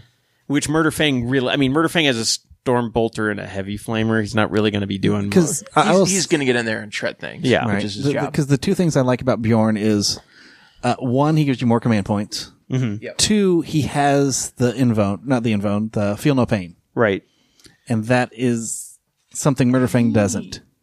Doesn't Bjorn also have, and I'm looking it up right now, doesn't he also have like an aura ability? Yes, he has the same aura ability that Logan has. Okay, it was the same. Okay. But again, if everybody's running away from him, that won't matter they as won't- much. Yeah. Unless because he's not going to keep up with his only 8 inches of movement. Yeah. Okay, it is the same. He's under it's a different name because they name everything differently now. But but it's the same rule. But That's what I was that's what I like about him over Murderfang is the True Claw. Strength 12, AP -4, D6 damage. You reroll wounds. He's much better than Murderfang is at big targets. Yeah, And that's the one thing. That's the one thing that I think would be an advantage is you have a lot of other things that can shred infantry. You don't. I mean, thunder hammers and stuff, but you don't have as much that can take out knights if you run into those or other big vehicles. So I could see the argument for swapping Bjorn out and having somebody that has a little extra punch for going toe to toe with a knight. Right. The only thing about that is you'd have to either drop both Murderfang and the drop pod, Yeah, which I think you or just have to, Murderfang and probably a couple of your Thunderwolves. Which I don't want to really drop them because what's the min size on the Thunderwolves? Is it 3. 3? Yeah. Yeah. I mean, I kind of like you could play around with the margins on the Wolfen, but I kind of like having the larger squads. Yeah. Well, and also so the Wolfen, like the Great Frost Axes, they're strength 8 with those. Yes. Yeah, and so super squad. Wolfen still can take out big things too with Yes. the Thunderhammers and the Frost Axes. So Yeah. No, I think you've got things to deal. It could get easy for this army to get stuck into get tar pitted by some like they hit screeners. Like I'm thinking of for example, the two. Now maybe putting this up against these two lists would be kind of rough. The two lists that were the top 2 in Adepticon, which is but I'm thinking 30 Plague Bearers. This list is going to have trouble dealing with that just because you'll have trouble putting out enough damage unless you send multiple units to chew through that one unit. Which it sounds like he probably will push everything forward. Right. And also, let me amend my Murderfang thing. Murderfang's also strength 12, AP -3 wounds. So Yeah. Okay. it's going to be comparable. So, Yeah. I mean, no, Murderfang will get work done. Like I said, the limitations on deploying him via drop pod. you'd have the same if you hit any Right. Dreadnought. Yeah. So I think all in all, we think the list as is pretty solid. Any changes we would make at this point is going to start To pulling it. taste. It's going to be slightly to taste, and it's going to. But then beyond that, we would start pulling it away from that theme of no guns. Right. That's why I think the only thing I could think of would be swapping the Dreadnought. Because the one change that I might make, and you mentioned this, the Plague Bearer unit kind of made me think of it. I might split the Fenrisian Wolves into 2 5-man units instead of 110, because that allows you to tar pit 2 units and harass a couple of units rather than just one at a time. Because that's one thing I would do, and granted 7th edition, but with my Cornhounds, I would take multiple min-size units to harass things and tie them up, and then you get the assaults with your Wolfen behind them. no, that's a good idea. So that may be, again, it's just tweaking the margins, but it might be worthwhile having 2 separate units instead of one big-ish unit. Also, Fenrisian Wolves, I think, have crap leadership, so They do. That also, Because actually, because if they're leadership 4 on the regular wolves and 6 on the cyber wolf. So I think 2 smaller units would probably be better. because if they lose it would be very possible for a large unit to lose a few models and then suddenly use a whole bunch of models from morale. So you hit a block of Plague Bearers with 10, they're gonna break. you're going to break and lose the whole unit. That's less impactful if it's 5, and you might get lucky and tie them up for a turn and then be able to hit or use them just as you use them as Overwatch fodder and against a shooting unit, and then you bring in your Wolfen or your So I'd almost kind of think of this, if you split them up that way, I almost kind of think of this as 2 separate armies where you have basically a Lord on a Thunderwolf, a unit of Thunderwolf, a unit of wolves kind of screening them, and then Logan or Murderfang kind of coming in behind him. Yeah. And just 2 Well, halves of Logan that. doesn't have to come in behind him. He can keep up with them. But being the heavy hitter in that group. Yeah. And then another group that's the same with the other heavy hitter. Yeah. And you can kind of split your army and a kind of almost like pincer things. I think that's kind of an interesting tactic idea. You run the risk of splitting your army up too much, but right. I think that could work out really well though if you play it enough and get kind of used to how it operates. And one thing he doesn't mention, but he should probably put the Wolfenstone on one of the Thunderwolf Lord, the Lord. Yeah. Is that the best relic for an all-out assaults? So yeah, the Wolfenstone would be a good choice because it gives an extra attack for models within 3 inches of the bearer, but not units that are affected by Curse of the Wolfen hunt earlier in the turn. But then the Wolfen are giving anybody within 6 inches. Well, okay, maybe not then, because if you're running the Wolfen near the Thunderwolves anyway, they're already going to be getting the benefit of Curse of the Hunt, and the Wolfenstone specifically won't affect them. So the other thing, because I'm paranoid now, and I just thought of this. Logan is an HQ and not a Lord. He is an HQ. Okay. Yes. We double checked that. Just want to make sure. We checked that up Just front. decided that I should probably ask that question. Actually, no reason. Just, actually, since the Wolf Lord and Wolfguard battle leader have frost axes, they could take Black Death. Gives them an extra D3 attacks when they fight. Ow. Plus 2 strength, minus 2 AP, 1 damage. Yeah, so Okay, there you go. that. That's the relic you take is Black Death. But yeah, that's the thing. Like you keep because the Wolfen are also force multipliers because they let everybody reroll failed charges and additional attacks once they're like stuck in. So like if they charge, they don't get it. But then if they haven't wiped the unit yet, then they get an extra attack when they fight next time. So does Logan have to be the HQ if he's in, or the Warlord if he's in the army? No. he does not. So, is there a Warlord trait or anything? I mean, We'd have to check that down because it's not that's in the right, 'cause they codex. changed him. They Oh, changed right. him. okay. Well, you can figure out the Warlord trait then. Yeah, just No, yeah. One that I guarantee there's one of the sagas that gives you like extra attacks and stuff. So Or remember the Saga of the Bear might not be bad if you're going to be running the HQs up front. yeah, because I imagine in this list you'd be running them. so Front okay. line. So Logan has Saga of Majesty. If a unit is affected by this saga, they automatically pass morale tests. In addition, if your Warlord is a character, increase the range of any R abilities they have by 3 inches. That's actually really good. That's really good. Now, the Deed of Legend, because it only affects him until Yeah, until he and that does not include explodes, but which I don't think you have other than Murderfang and the drop pod. I don't think anything in this explodes anyway. But his Deed of Legend, Storm Rider would explode. but his Deed of Legend is slay the enemy warlord with his warlord. No, Storm Rider does not explode. Oh, So it's a hard one to pull off.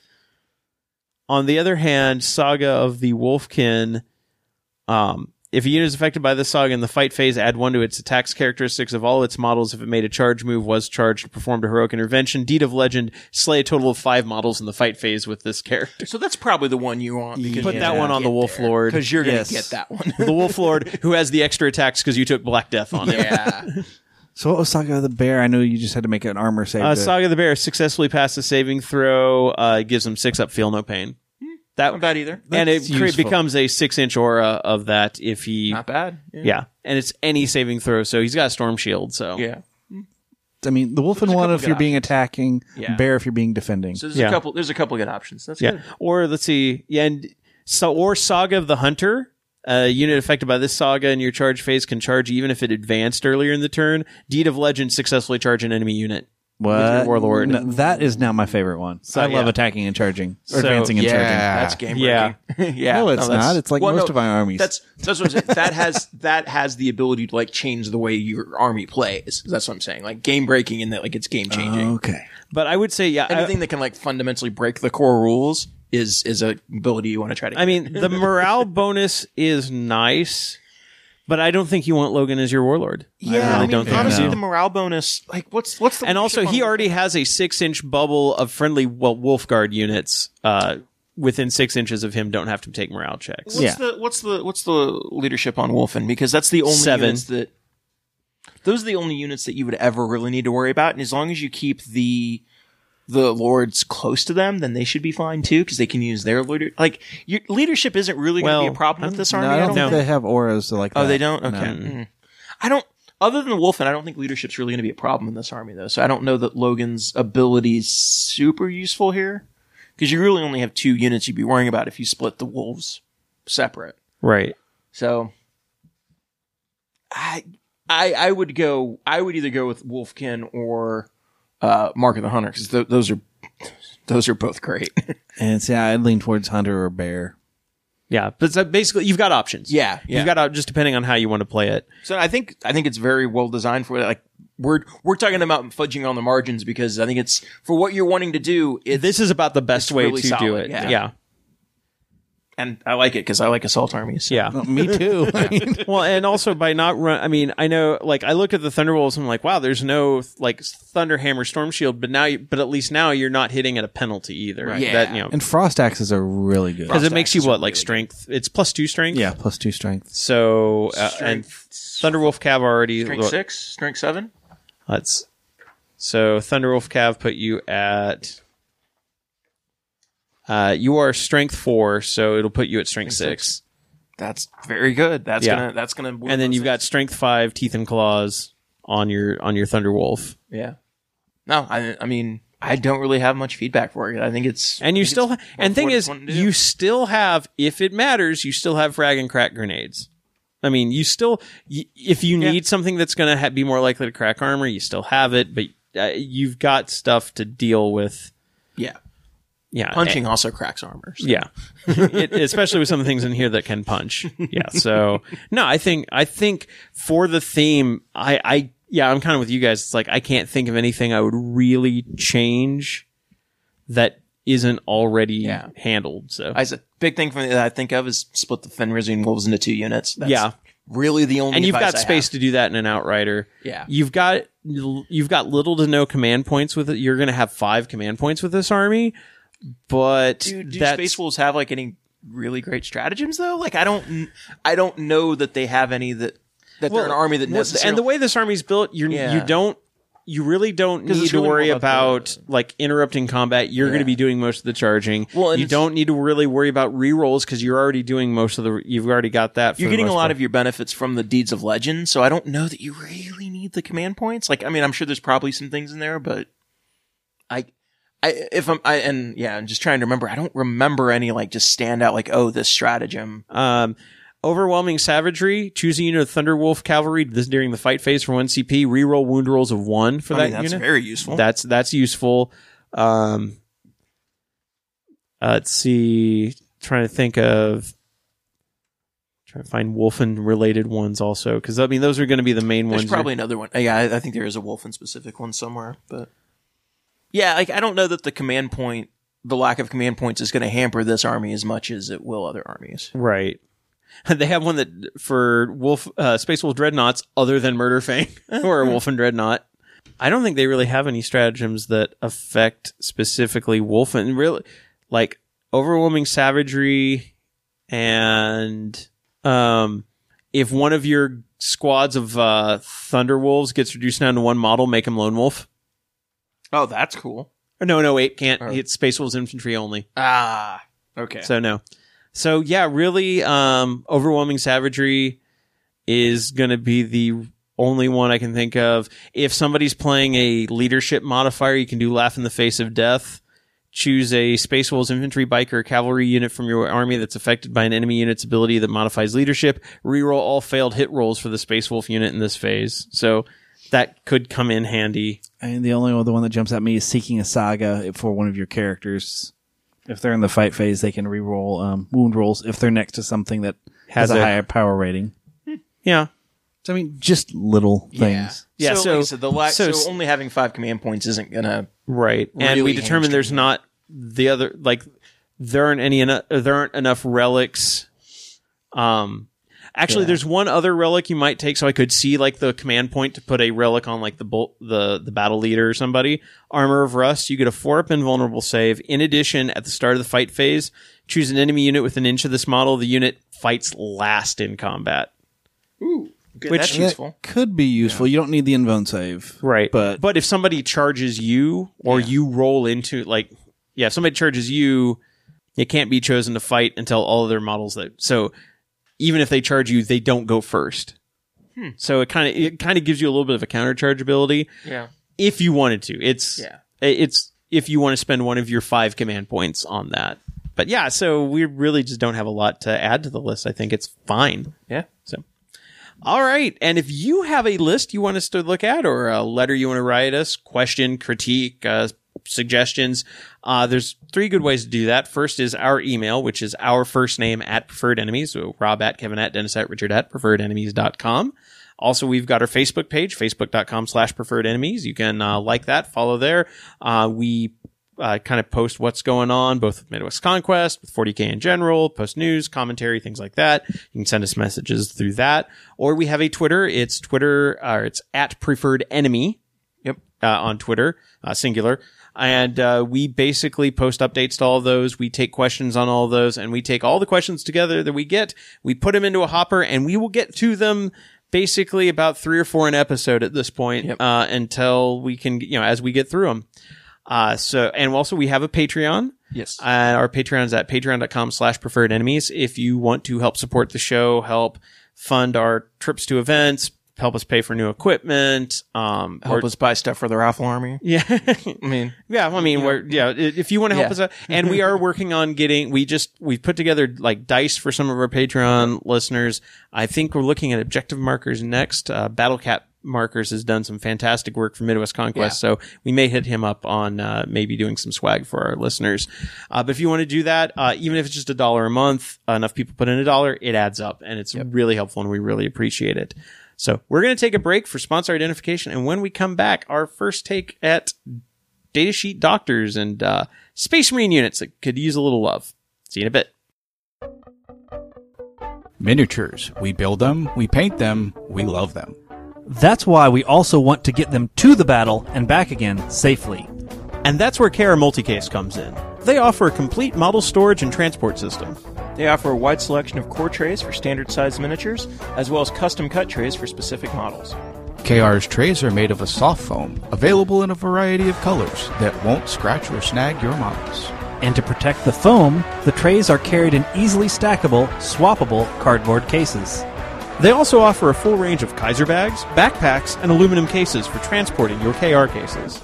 You can even choose from pre-built tray selections to suit your army, or use the Autofill app to find just the right trays for your particular force. Whatever your game, 40K, X-Wing, Warmahordes, or Historicals, KR Multicase has the cases to fit your needs. You can find out more at krmulticase.com. KR Multicase. Soft foam for your figures, hard cases for the soft foam.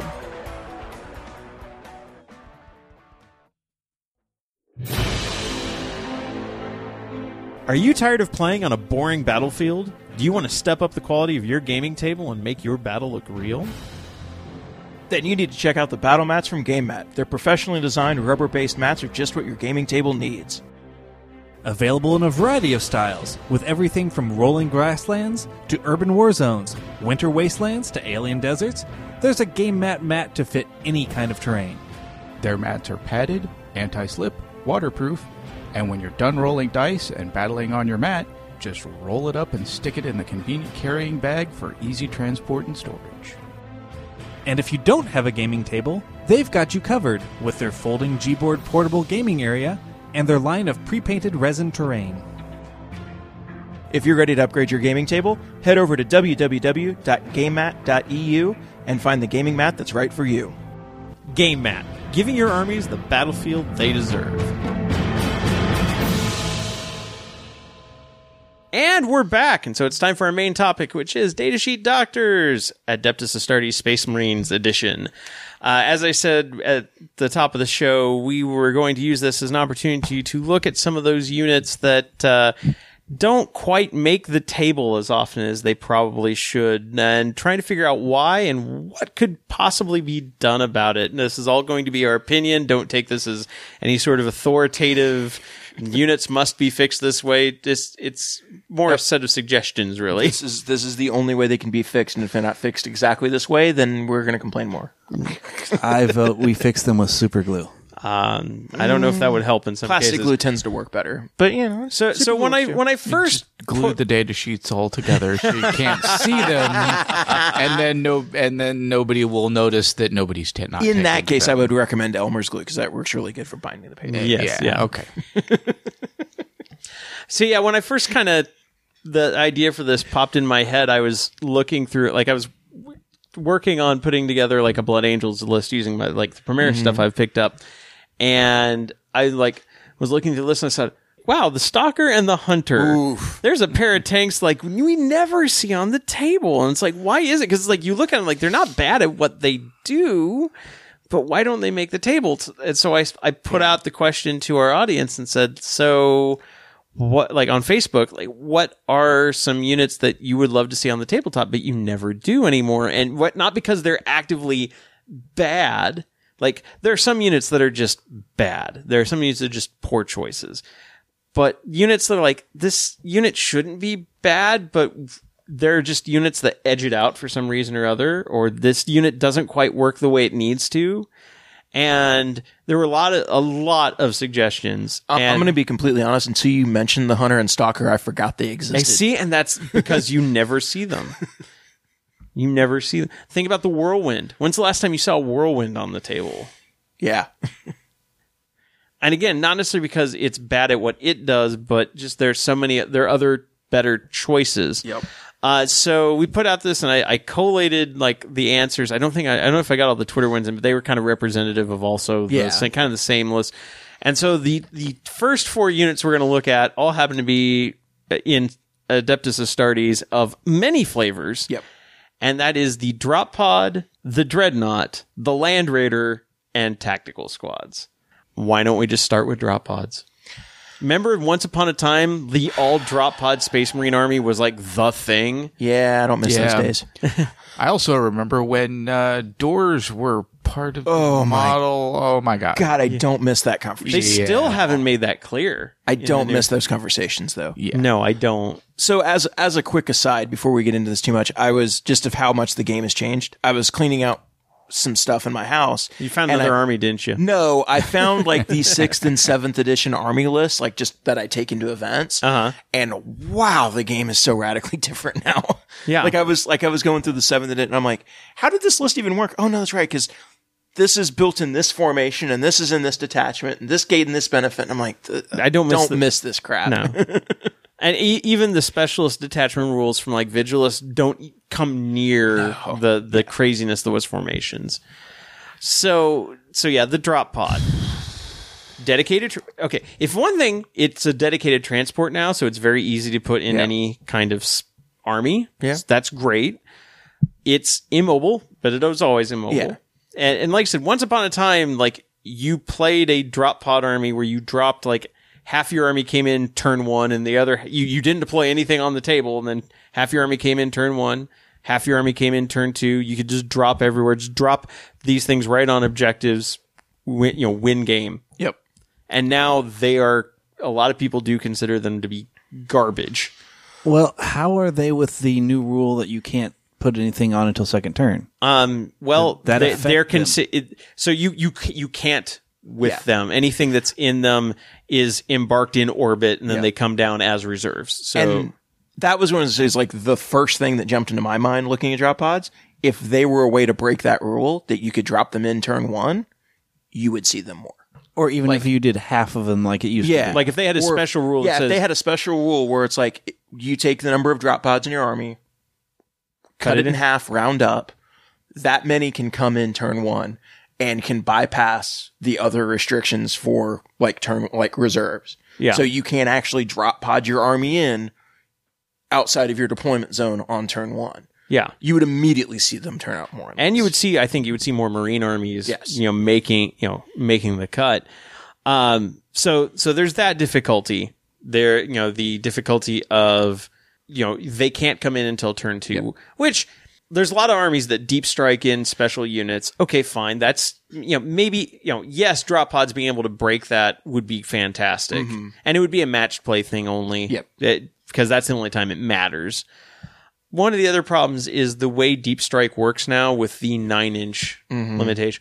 Because back in the day when drop pods auto-corrected, if I'm going to roll scatter, oh, look, it's going to drop onto this enemy unit, beep, beep, beep, beep. I'll just move it over until it's like an inch away, drop it in. Now you have these...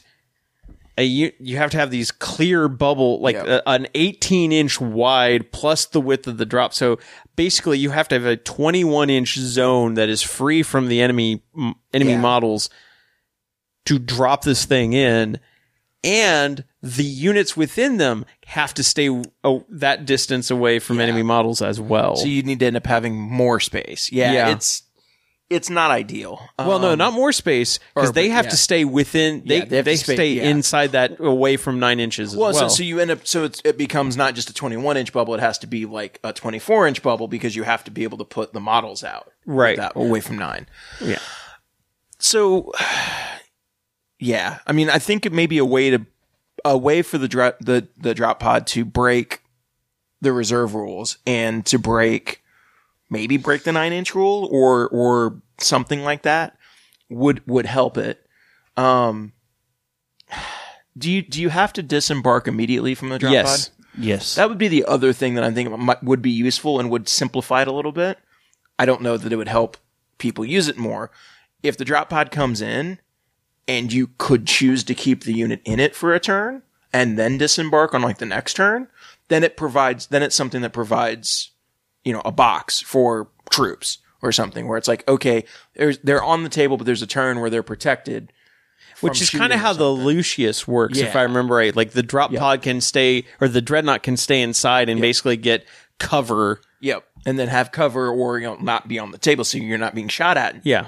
And then they can disembark. And then at that point, it just operates like a Rhino or any other vehicle, which we don't see Rhinos that much either. But you see Rhinos more that you're starting to, like Rhinos have started making a little bit of a resurgence, but, and also the fact that right now, back in the day, you paid what, 35 points for a drop pod? Yeah. They're 63 now. They need to be cheaper. They absolutely need to be cheaper. If they change the rules on them, no, they don't need to be cheap. Sure, but yeah, I'd say maybe 50 points. Yeah. Because like I said, all these ideas that I'm throwing out there they're not like, oh, you do all of these. It's like you could do this or this. Like if they're going to stay operating the way they are right now, they need to be something like 35 points again. Because if you bring them in until turn 2 and you have to have this huge bubble, they're not really that useful. So they need to be dirt cheaper. One thing that would be interesting and would be to give them like objective secured, because they don't have that right now. So if you're going to park them on like an objective, it would be interesting because if you can figure out how to get them on an objective that's not, like you could. Again, it's the problem of the whole point of a drop pod is to drop it amongst the enemy, and you literally can't do that. They also need to very clearly spell out for once and for all what is considered the drop pod. Yes. Is it the central hull? Doesn't include the doors, because if it includes the doors, now you're 9 inches from the end of now you basically have to have the entire board free to drop in a drop pod. Then it basically doesn't matter whether you do the turn 1 reserves or not, because the only place you can drop it would be in your deployment zone. Right. Yeah. Now, I think, okay, drop pods, I would be fine if the drop pod itself had the 9-inch restriction if the unit inside did not. Because then the whole point of the drop pod is you drop in the unit and then they just rush into combat. So, I mean, I could see that, but it would be also, don't count the doors. No, hull only. Hull only. And I don't know if you'd want to say that they could assault that turn or not. No, you can assault getting out of a Rhino. Oh, okay. So basically treat it as disembarking from any vehicle. And so then they would probably have a really short assault then, because if you drop the drop pod 9 inches away, they can move their 6 inches. So you can still roll Snake Eyes and fail, right? Yeah. Yeah. So here's my question, and maybe this is the most radical solution I'm going to suggest. I'm sure. Do we even need to have drop pod models? Because we have teleportation chambers for like Terminators and stuff like that, where they just deep strike in and they land in a spot. Do drop pods need to not be models and just be a pregame stratagem? You put a unit in a drop pod, they drop down and they come down here. And then you don't have to worry about the space. I will say I like the models. So I love the model too. But I like what you just said there. Yeah. A drop pod stratagem that would let you maybe drop a drop pod on turn 1. Or a stratagem that when a drop pod comes in, spend one points for 1 or 3 points for 2, and they're not limited to the 9-inch bubble. Yeah. Or something like that. But it's like, I think the big problem with the drop pod is the fact that the units inside are just as limited as the drop pod. Yeah. The 9-inch bubble is probably the biggest limitation. And that's what I was thinking. Like, if you just eliminate the drop pod model, and you just say this unit comes down through drop pod assault and they land in this spot. Well, and I disagree with that, because drop pods can still contest things. They still have a gun on them. I mean, you do lose some of those aspects, but it greatly simplifies the Also, interactions. GW wouldn't like that solution because it means they're not selling a model. True, but at that point, if it becomes like the teleportation stratagem or something like that, you're also not paying points for it in your model. So that's extra points. That 65 points would go to something else in your army. Yeah. So that's what I'm wondering. I wonder if that may be the best solution, is to have drop pods be an ability and not even be a model. I don't know. There's something I'm kind of like, I like the model, and I like the image of the model. Also, like, once upon a time, you could actually put Centurions in a drop pod and drop them in. You can't do that anymore. It's just infantry models. So that's the other thing. You need to be able to put Terminators and Centurions and those types Terminators, of things. Terminators can teleport in. But like those types of models, like models in larger armor, and or be able to put freaking Primaris models in a drop pod. If you could put, because right now you specifically can't. There's no reason why you can't. I dislike the idea and the whole thing, and this will come into some of the other items that we talk about too, where, they're great, but you can only use them for the old Marines. And it's like, just let me put Primaris in a Land Raider or in a drop pod. Like, it works. Just make it work. Yeah. Or like a 1 CP stratagem that upgrades the drop pod's harnesses so they're a little bit bigger and Primaris's fit.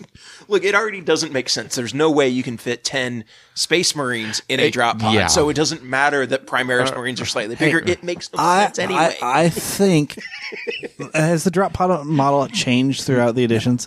Once upon a time, they had like a really old, ugly, like little bitty drop pod. Yeah, I think the current drop pod came out in fourth or fifth. Okay, well, still, Yeah. Fourth edition, Space Marines were still a little bit smaller than they are now. Mm-hmm. So, I mean, the drop pod might have held like 8 of the 10 back in the day, and now it probably can hold 5 of the 10. Yeah.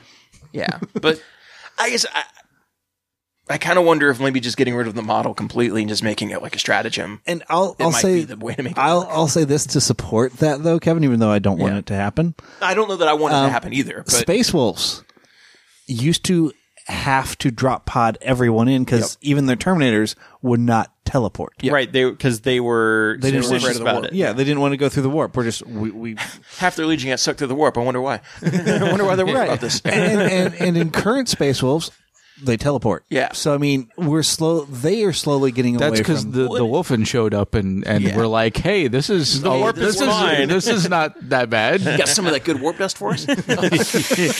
But then it becomes, if you make it like that, then it just becomes a way to standardize the deep strike rules for these other armies. Cause like Custodes have from Golden Light with, they come, which is like basically the same thing. Tau have Manta Strike and all these where it's like, functionally, it's different ways of deep striking in. Why can't drop pods just be the way that you deep strike in extra Space Marines? And then you just kind of standardize it and it's just flavor on how it works. No, there's definitely an argument to be made for that. I do kind of like the model. I love the model. Like I love the model and I love the visual of like setting it down and but right now it's just the model. I think because they're too tied into the 9-inch bubble. Yeah. And in a lot of ways, because you don't have scatter anymore, the 9-inch bubble makes sense. Mm-hmm. If ever there was a unit that should be able to break that, it's this. There should be ways to break the 9-inch bubble. Yeah, the Space Marines inside could break the 9-inch bubble. Or like have to the drop pod itself has to be 9, but the Space Marines can be 6. Yeah, because it says currently it's any models embarked inside must immediately disembark, but they must be set up more than 9 inches away from any enemy models. Any models that cannot be set up because there's not enough room are slain. Yeah. It's also requiring dreadnoughts to be in a special larger Forge World only drop pod, which they didn't used to. It used to be like if you had a drop pod, it could be 10 Space Marines or 5 a Terminators or a Dreadnought. Yep. Well, Space Wolves had the 5. Yeah, well, it's like everybody else just used teleport. I'm Space Wolves. No, that's fine. We don't hold it against you. But yeah, if you could put a Dreadnought in a drop pod, still just a regular drop pod, that would also because that would help. That's kind of gets us into and then maybe use the Lucius drop pod when it comes back for the Primaris. Yeah. Mm-hmm. But being able to put Primaris in a drop pod would make sense.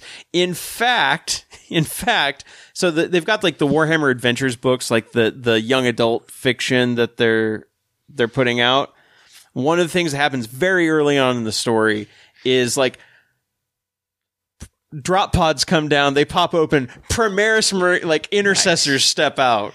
One of my favorite things you should be able to do this. One of my favorite things in Traitors Hate when it came out was the story was about how they're deep striking, they're putting world eaters in drop pods and dropping them on this planet. And I'm like, oh, that's super cool. I wish we could do that. Yeah. Suddenly, I don't care about that Chaos doesn't have drop pods anymore. It's weird. Yeah. So getting into dreadnoughts. But yeah, so drop pods remove some of the restrictions on what can get inside, remove the unit inside, because the unit inside didn't have to stay within. Then I think you might see it more. Yeah. And clarify that the doors don't count. Maybe lower the price a little bit. Figure out maybe a stratagem that lets you drop stuff in and match play on turn one. Yeah. Yeah. There's a number of things you could do to make the drop pod more palatable. Maybe not make it a killer unit, but make it a viable option, which it's currently just not. Well, drop pods are such an interesting thing to like the lore of Space Marines. It just doesn't feel right they're not being used. Right. Which then takes us over to dreadnoughts, which used to be able to ride in regular drop pods. Now they can't. So is this all dreadnoughts or specific one? I would say this really, in many cases, this is going to apply to all your standard boxy, like what Mark IV pattern dreadnoughts. Well, I mean, honestly, it can kind of even be expanded out a little bit, because if you talk at like the Redemptors or the Contemptor dreadnoughts, you don't really see those either. You're more likely to see a Redemptor than you are any of the others. But yeah, this is mostly related, I think, to the Codex standard. Yeah, the non-Primaris. Yeah. Or drop pod dreadnought. Yeah. But yeah, mostly like regular dreadnought, Ironclad, Venerable. Those are the ones that are mostly going to be affected by this. So, like, one thing is, like, again, this was one of those things. Remember the days when everybody was pushing the whole Mortis pattern dreadnought, where like the Rifleman dread, where it had like dual autocannons on each arm, and that was like the craziest thing because it was just ridiculously good. Good old Psy ammo, Psybolt ammo. Yeah. Or the Ironclad with like the first unit, like one of the first units in the game outside of a Land Raider that could have Hurricane Bolters. Well, that's the thing. The ones that can take like Hurricane Bolters with the new Beta Bolter rule. Actually, does that apply to dreadnoughts, or is that only Space Marines? Vehicles as well. Oh, okay. Because remember, it's like vehicles, right. vehicles, bikes. So the Storm Bolter one might soon become very viable, because it'll put out just so or the many Hurricane shots. Bolter. Yeah, the Hurricane Bolter. Yeah, so the Ironclad. It puts out so many shots. So that one might become more viable just because of those tweaks. But the other ones, I think the other one just suffers. The other ones suffer that they have like a good variety of weapons, but they're not the best platform for any of them. No, they don't have the maneuverability. They move 6 inches. You have very few ways to deploy them. Like they can either foot slog, which they're no better than infantry at. They can drop pod in if you have a Lucius drop pod, or you can have them hanging off the back of a Storm Raven. If you have access to Storm Ravens. Which standard Marines do, Space Wolves don't. So, one question I just want to make sure: dreadnoughts don't ignore they don't have any rules that like allow them to ignore firing heavy weapons and moving. Nope. See, that's one thing they could do right there. If they just give them like a stable platform rule. If they gave them the stable platform rule where you could move and fire a missile launcher or las cannon, that would make them more viable.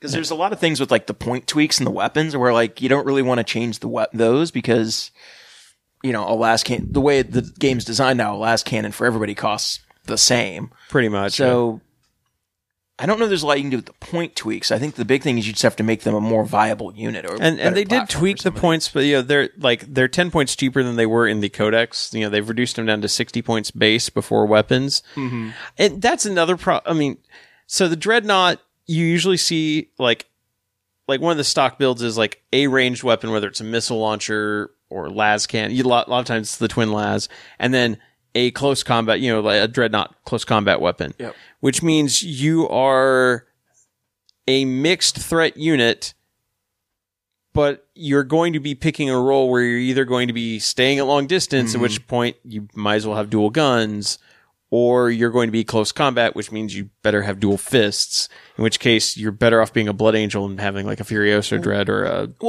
Death Company dread. And to be honest, I'll talk kind of about the elephant in the room about this too.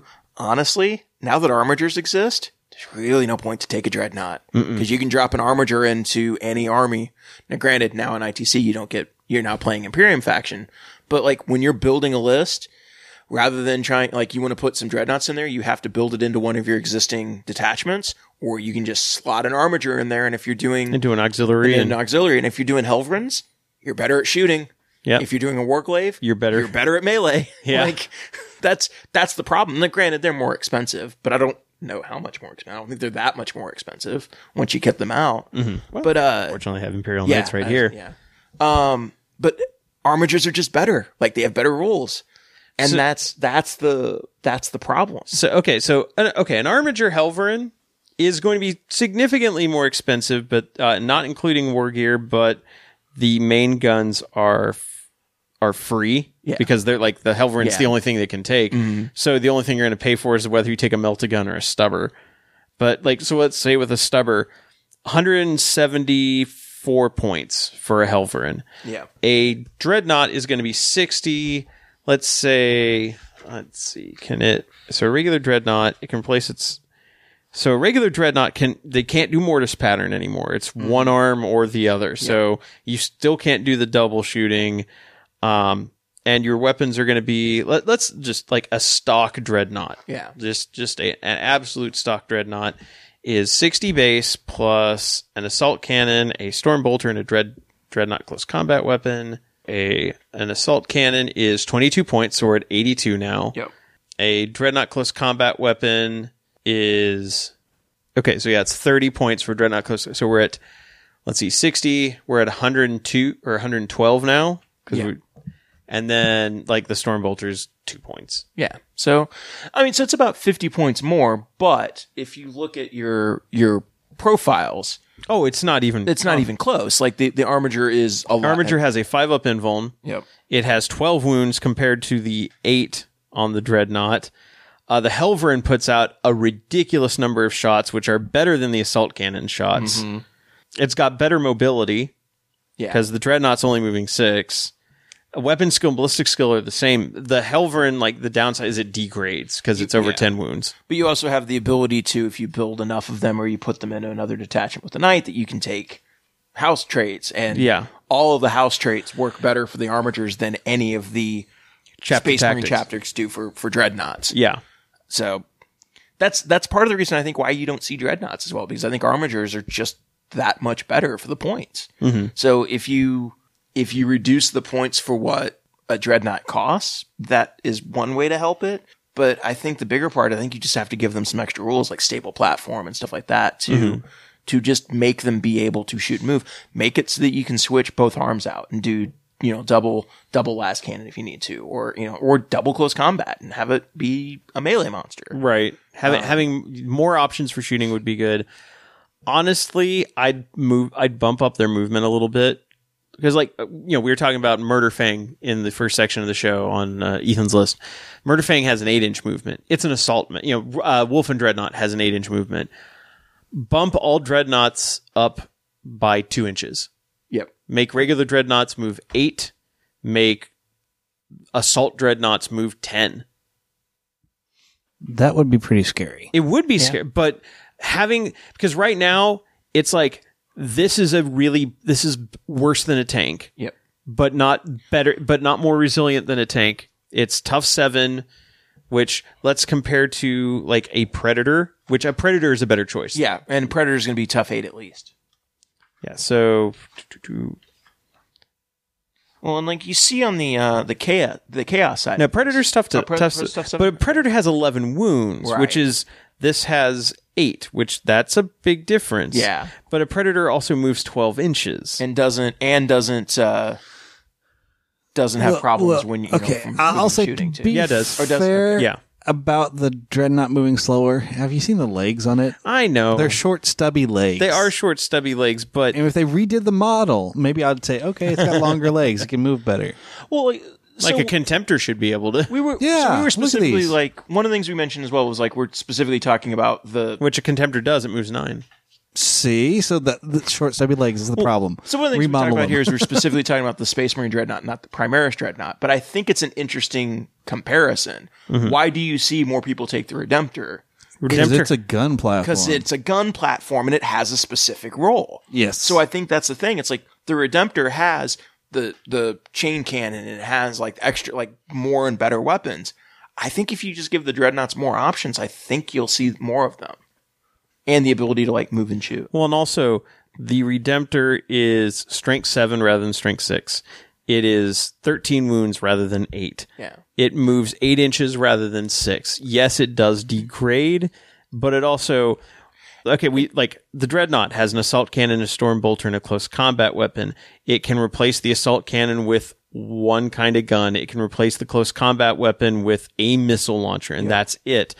The Redemptor stock has a heavy onslaught Gatling cannon, a heavy flamer, an Icarus rocket pod, 2 Fragstorm grenade launchers, and a Redemptor fist, and then can replace the flamer with another Gatling cannon, can replace the heavy Gatling cannon with a plasma incinerator, can replace the Fragstorm grenade launchers with storm bolters. But it's still just as capable, if not more so, in close combat. The Redemptor fist is basically the Dreadnought close combat weapon, but does D6 damage rather than a fixed 3, and is strength 14 rather than strength 12. Well, and like I'm okay with having the different profiles because actually that kind of is interesting because then you're like, okay, you have the Uber Dreadnought that's a little bit stronger and maybe can take like maybe you restrict like one of the 2 of the weapons to just the bigger platform. Yeah. But if you basically take that same profile and say, okay, this Dreadnought, you have the bigger version and then you have the smaller version that can take smaller versions of all the weapons and you just price them out. Like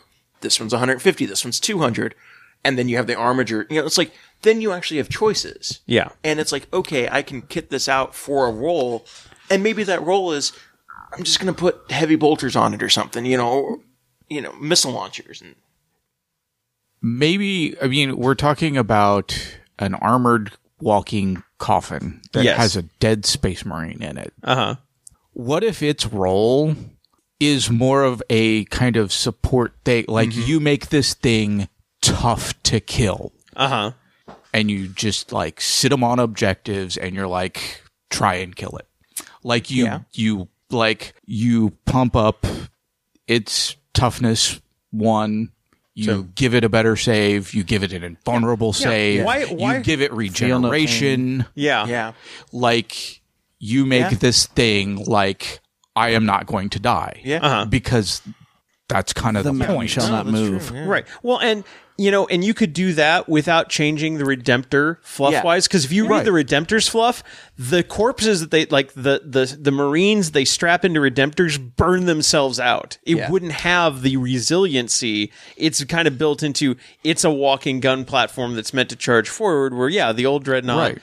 Give it like the lieutenant. Make every Dreadnought a lieutenant, where it has an aura of reroll wound rolls for people around it. It's a hero. Yeah. It should be inspiring. Because I was thinking of that actually. Or a null dread. Where you put like a null in there and you get a bubble of like no psychics. Yeah. Well, I like the idea of the lieutenant, or like, because what I was thinking about is you mentioned that was like the greater possessed for chaos. Where like they have a bubble of like they add +1 strength or whatever. So maybe don't make them lieutenants, but give them like some bubble where it's like, because again, as we talked about drop pods, Dreadnoughts are iconic to Space Marines. Like when you hear it and read in the fluff, like when one of these trundles into battle, it is a revered ancient like fallen comrade that's like participating in the battle. It boosts everybody's morale. It makes them fight harder. Put that on the table by like, no, this is now a buff character that it buffs out. And yeah, sure, you still have your weapons and platform, but it puts out a bubble of +1 leadership. But I like the +1 toughness and the feel no pain on it. Yeah. I mean, because it's a sarcophagus. It should be very hard to crack the guy inside. Well, and I'll also say I like Kevin's idea of changing the role from like, heavy support. There'll still be heavy, or elite, whichever, but. Because right now, it's basically a turret. Right. That's basically what it is. But change them from the role of I'm either a gun turret or something like that to I'm a support beacon. Yeah. Because that happens to be able to put out shots. Because it's a gun platform, but it's like the 10th best gun platform in the Space Marine Codex now, because aggressors, Centurions, tanks, like all better. So like change its role. No, I like that suggestion. And like you can combine both of those. Yeah. No, I like the idea. Like, turn it into a revered hero. Give all of Give all of them the character trait. Yeah. You can't target the Dreadnought until you clear out all the guys that. Yeah. See, I thought that's why it only had 8 wounds. No. Do dreadnoughts benefit from chapter tactics? Yeah. They have a chapter trait. Let's see, chapter tactics, infantry, biker, and dreadnought. So they do, but only the Ultramarines one is any good for them. Yeah. Because that's the one that lets you fall back and shoot. What about the one that you can't be, you get -1 to hit from more than 12 inches? Okay, yeah, Raven Guard, and an Iron Hands gets a 6-up, feel no pain. Yeah. So see? So So half of them. half of them. Half of them are any good. But your point still stands. Yeah. Which are they're not designed which are the half of the chapter tactics that are good anyway. Yes. Hey, I have seen a Salamanders player. You've also seen a Slaanesh player. I mean, that's fair too. Yeah. So yeah, and at that point, then I think their price point would be fine if they had the. And again, I think you could do that without changing their movement, without changing the Redemptor, because like I said, the Redemptor is not meant to keep them survivable. Yep. It's meant to charge forward and die. But yeah, if you're gonna give me a big slab of metal with a guy inside that is meant to stand and shoot, then make him toughen. And it doesn't make sense that Terminators tactical dreadnought armor have a better armor save than an actual dreadnought. Yeah. And can move and shoot. And can move. Well, at least with bolters. Well, yeah. Which, then I'm going to go ahead and jump over to Land Raiders. Another iconic. All 4 units we're talking about are like iconic Space Marine stuff that no one takes. Yeah. Okay, I will defend the Land Raider a little bit because I actually use it in this edition. Yeah, but you're using the Custodes Land Raider, which is actually way better. Which was a okay. venerable Land Raider. Okay, fine. You're using the With a best 2-up possible version of it. with like a 2-up ballistic skill. Yeah, it's really good. And here's the thing, but I think that's actually a good point because the Land Raider has a role in the Custodes army. Yeah. Because they don't have other transports, Forge World stuff aside. Right. They don't have a lot of things that put bolter shots out that like can kind of provide some of that support or the last cannons. Yeah, the big So last it's like cannons. they don't have that fills a specific role in that army. Again, it suffers kind of from the same thing the Dreadnoughts do in the Space Marine army. There's so much in here that it just doesn't have a good role anymore. So you're going to say the Primaris Land Raiders kind of changed the game for them? It just it doesn't have a defined role. Like if you're taking the Predator for like the last cannon or a Land Raider for the last cannons, you're taking a Predator instead. Yeah. If you're just looking to transport units, you're taking Rhinos. Yeah. And if you want a gun platform that has Land Raider stuff, you taking take the a Redemptor. Or a Repulsor, yeah. Now, to be fair, in Chapter Approved 2018, they did, they've knocked like 40 points off the cost of the base Land Raider. So it's now like, standard, Godhammer pattern Land Raider is 2 twin las cannons and a twin heavy bolter, which puts it at, let's see, 280 plus the twin heavy bolter, which that one didn't change, which is twin heavy bolter is 17. So it's just shy of 300. It's like 297 points for a stock regular Land Raider. That's a lot. I mean, it's less It's a lot less than it used to be, yeah. But that's still a lot. Like, that's still a lot for your army. Because they brought down the cost of the twin las cannon as well, because they used to be 50 a pop. So yeah, it was like 300 some points, like 350. Okay. And Land Raider's only tough 8, right? It is tough 8. Yeah. See, that's one of the things in Land Raider in previous editions. Its biggest benefit was all sides were the same armor. Right. Unlike every other vehicle that your front would be 1, your sides are 1, but your back would be weak. And it was 14 all around. Right. It had better armor than a knight even at the time. And so if it wants to be that like the just bastion of defense, it needs a little bit more toughness. I kind of wish they would give it, and I don't remember who has the rule specifically, but I know that I think it's Tyranids or something like that have the rule where like maybe it's Carnifexes or something. Where it's Carnifexes where they reduce the damage. They reduce the damage by 1 to a minimum of 1. And it's like, I would like to see something like that where it's like, oh yeah, if you're hitting it with bolters or I think Marnius has that same rule. Yeah, I think he does. Yeah. Something like that where it's like, oh yeah, you're firing intercessors at a Land Raider. You're only doing 1 wound. You're only pinking off it. Like, yeah, you can still take damage to it, but you have to actually like make it survivable to small arms fire. Right. Because right now you could take, especially with the new bolter rules, storm bolters can take out a Land Raider because tough 8's not that tough. Right. Yeah. And, you're getting, and at that point, if you have anything with, AP -1, it's only a 3-up armor save, and you can literally chew through it with just bolters. And that doesn't feel right. Well, and so let's put this into comparison. Right now, if you put a Land Raider in close combat with, let's say, an Imperial Knight comes up to it and has a Reaper Chainsword or a Thunder Fist, and hits it. Let's say it's got, because Knight has 4 attacks. Say it hits on 3 of them because it's got a weapon skill 3+. Mm-hmm. So it hits on 3. It's going to be wounding on twos pretty much.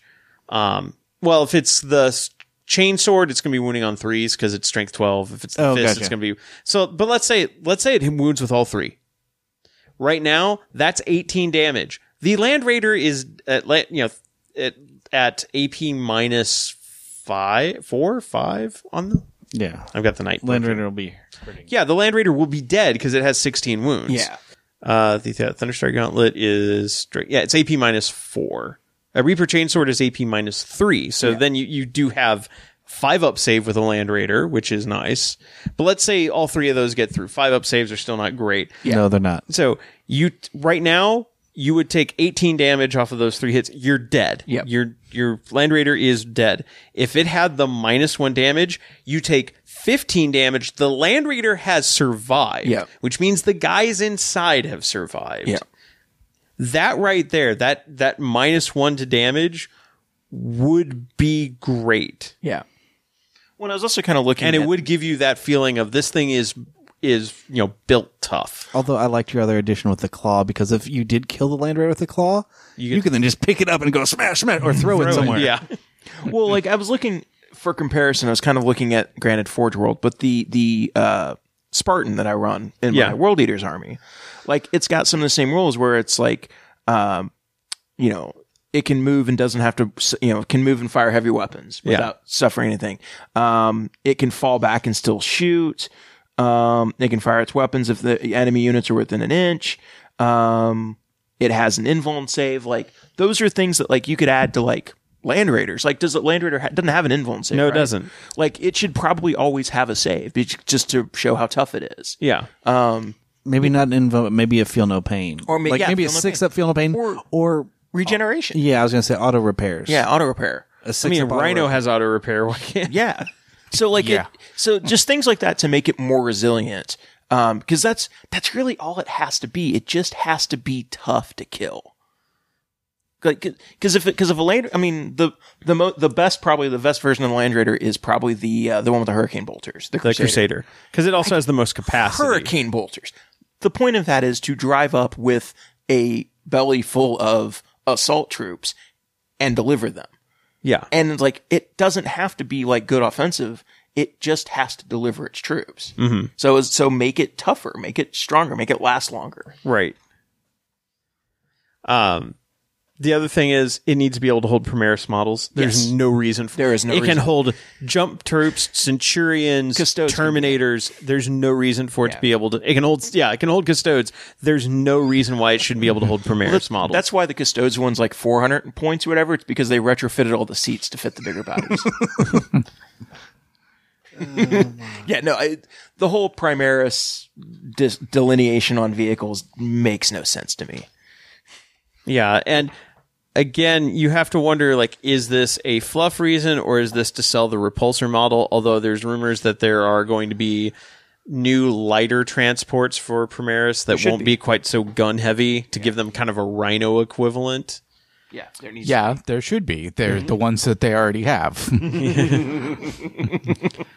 Well, because the thing is, right now, what they have is a Land Raider that can fly with a slightly worse armor save. Yeah. I mean, and way more weapon options. But the reason why you do see it is because it is the only transport option for Primaris, and it has so many weapon options. Yes. That, like, it has a role. Like, its role is to be a shooting platform, a tank. That can happen to hold troops. But for that one, for the repulsor, the troop transport is decidedly secondary. For a Land Raider, it happens to have las cannons. It's meant to be a troop transport. It's meant to be a deliver your troops to the front line, get them there, and get them in your face.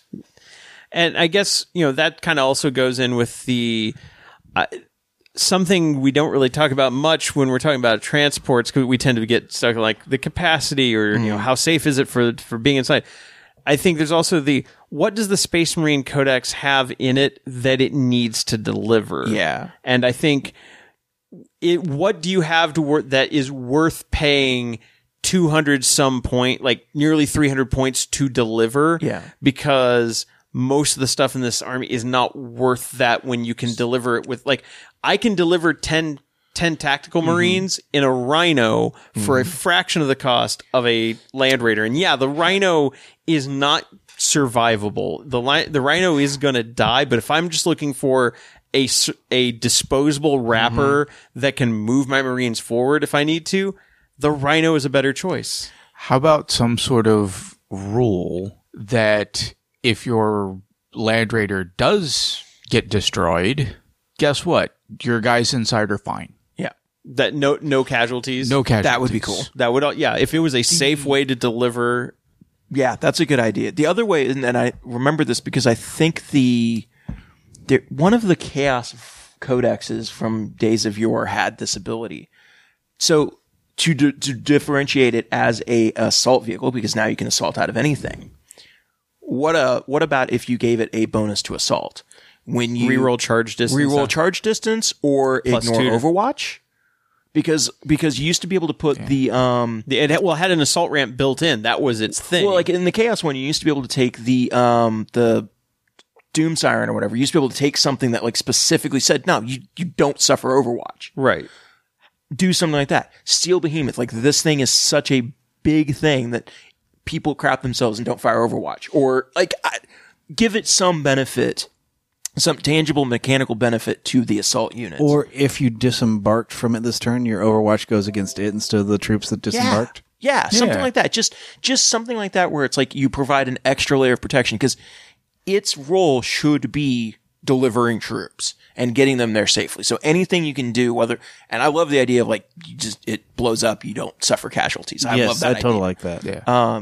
But yeah, like also like just something like this, because in this edition, there's no differentiation between assault vehicles and regular vehicles. Yeah. So give it some rule to help it better with assault. Because that was like when I built my Templars, I took a Land Raider Crusader and I put Terminators in it.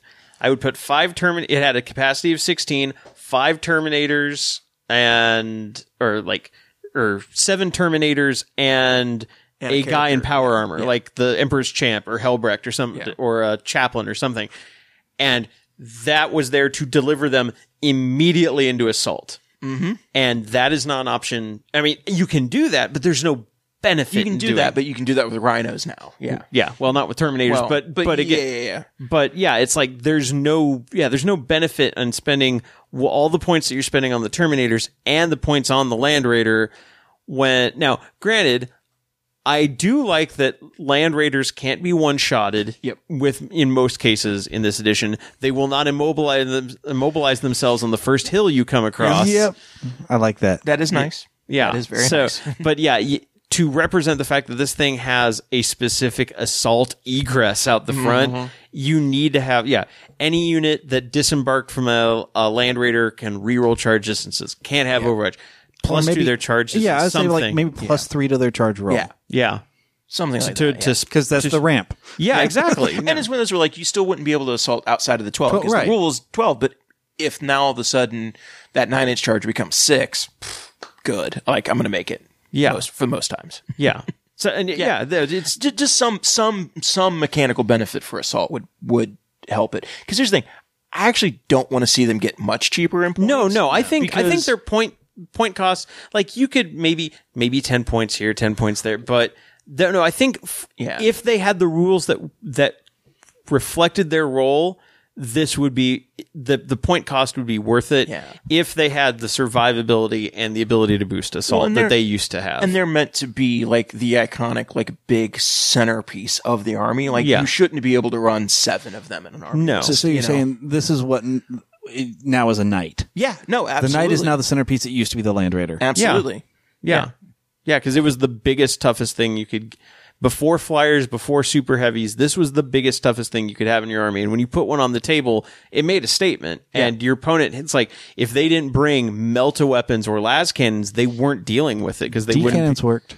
Well, yeah, but I mean, it's like, you had to bring dedicated anti-heavy armor to deal with that. And I think also, like, all the units we've talked, I mean, with the exception of the drop pod, because the drop pod had a very singular role, but like dreadnoughts, Land Raiders, and like, you know, I don't think we're going to touch on Terminators this episode, but one thing about Terminators too, which you have found with even like regular Custodes, which are kind of comparable, the change in how damage is dealt and damage is resisted in this edition, while I do like having the unified rule system between vehicles and infantry, it has not done vehicles any favors. No. It is much easier to wear a vehicle down by attrition than it was straight up impossible before. You couldn't even glance a Land Raider before unless you rolled really badly with your las cannon or melta-gun. Nowadays, it's like you can, you throw enough bolters at something, you will chip away wounds off a Land Raider, maybe enough to slow it down. And that's the other thing is the degrading on this thing. If it's a transport that it's an assault transport, now like if it takes half its damage, it now moves half its distance. Yeah, and you've effectively neutered that role of it. Yeah, maybe the movement doesn't need to change at all. Like that would be another way to reflect that it's tough, is that you just can't slow it down. Yeah, because the things that degrade are its movement, its ballistic skill, and its attacks. The attacks don't matter. Ballistic skill, sure, that should change. But have it change. What if the armor save dropped from like 2 to 3? Yeah, have like the armor kind of doing a blade of armor type thing. Yeah. Like when it's because I would take that trade if I could still move 10 inches, and just trade it to a 3-up to a 4-up armor save. I'd take that all day. Well, yeah, like go 2-up, 3-up, 4. 2-up, 3-up, 4-up. Yeah, I would take that all day. Yeah. Because then you're still able to use it in its role of delivering troops. Specifically delivering them into an assault position. Yep. And then finally, speaking of troops, the tactical squad, which we don't see on the table much anymore because people are either taking Primaris because they're leaning into the better bolt rifles, or they're taking scouts because they just need a cheap troop choice to sit on objectives or to fill in the tax for a battalion to get more command points. So here's the thing, though. Thinking back, were tactical squads ever really good? No, they were just standard. They were standard. And because I think about times in the past, like we talked about the old drop pod army. Yep. I also think about whether it was Space Wolves or Blood Angels Razor Spam. Remember when those were big lists? With Blood Angels, you took assault squads because they were troops. If you took them with that jump packs, it made the Razorbacks. They were basically attacks to get cheaper Razorbacks. Yeah. With Space Wolves, it was Grey Hunters because Grey Hunters could take more special weapons per squad and could mix in Wolfguard, Wolfguard commanders. Tactical Marines have always been they are a very vanilla choice. Yeah.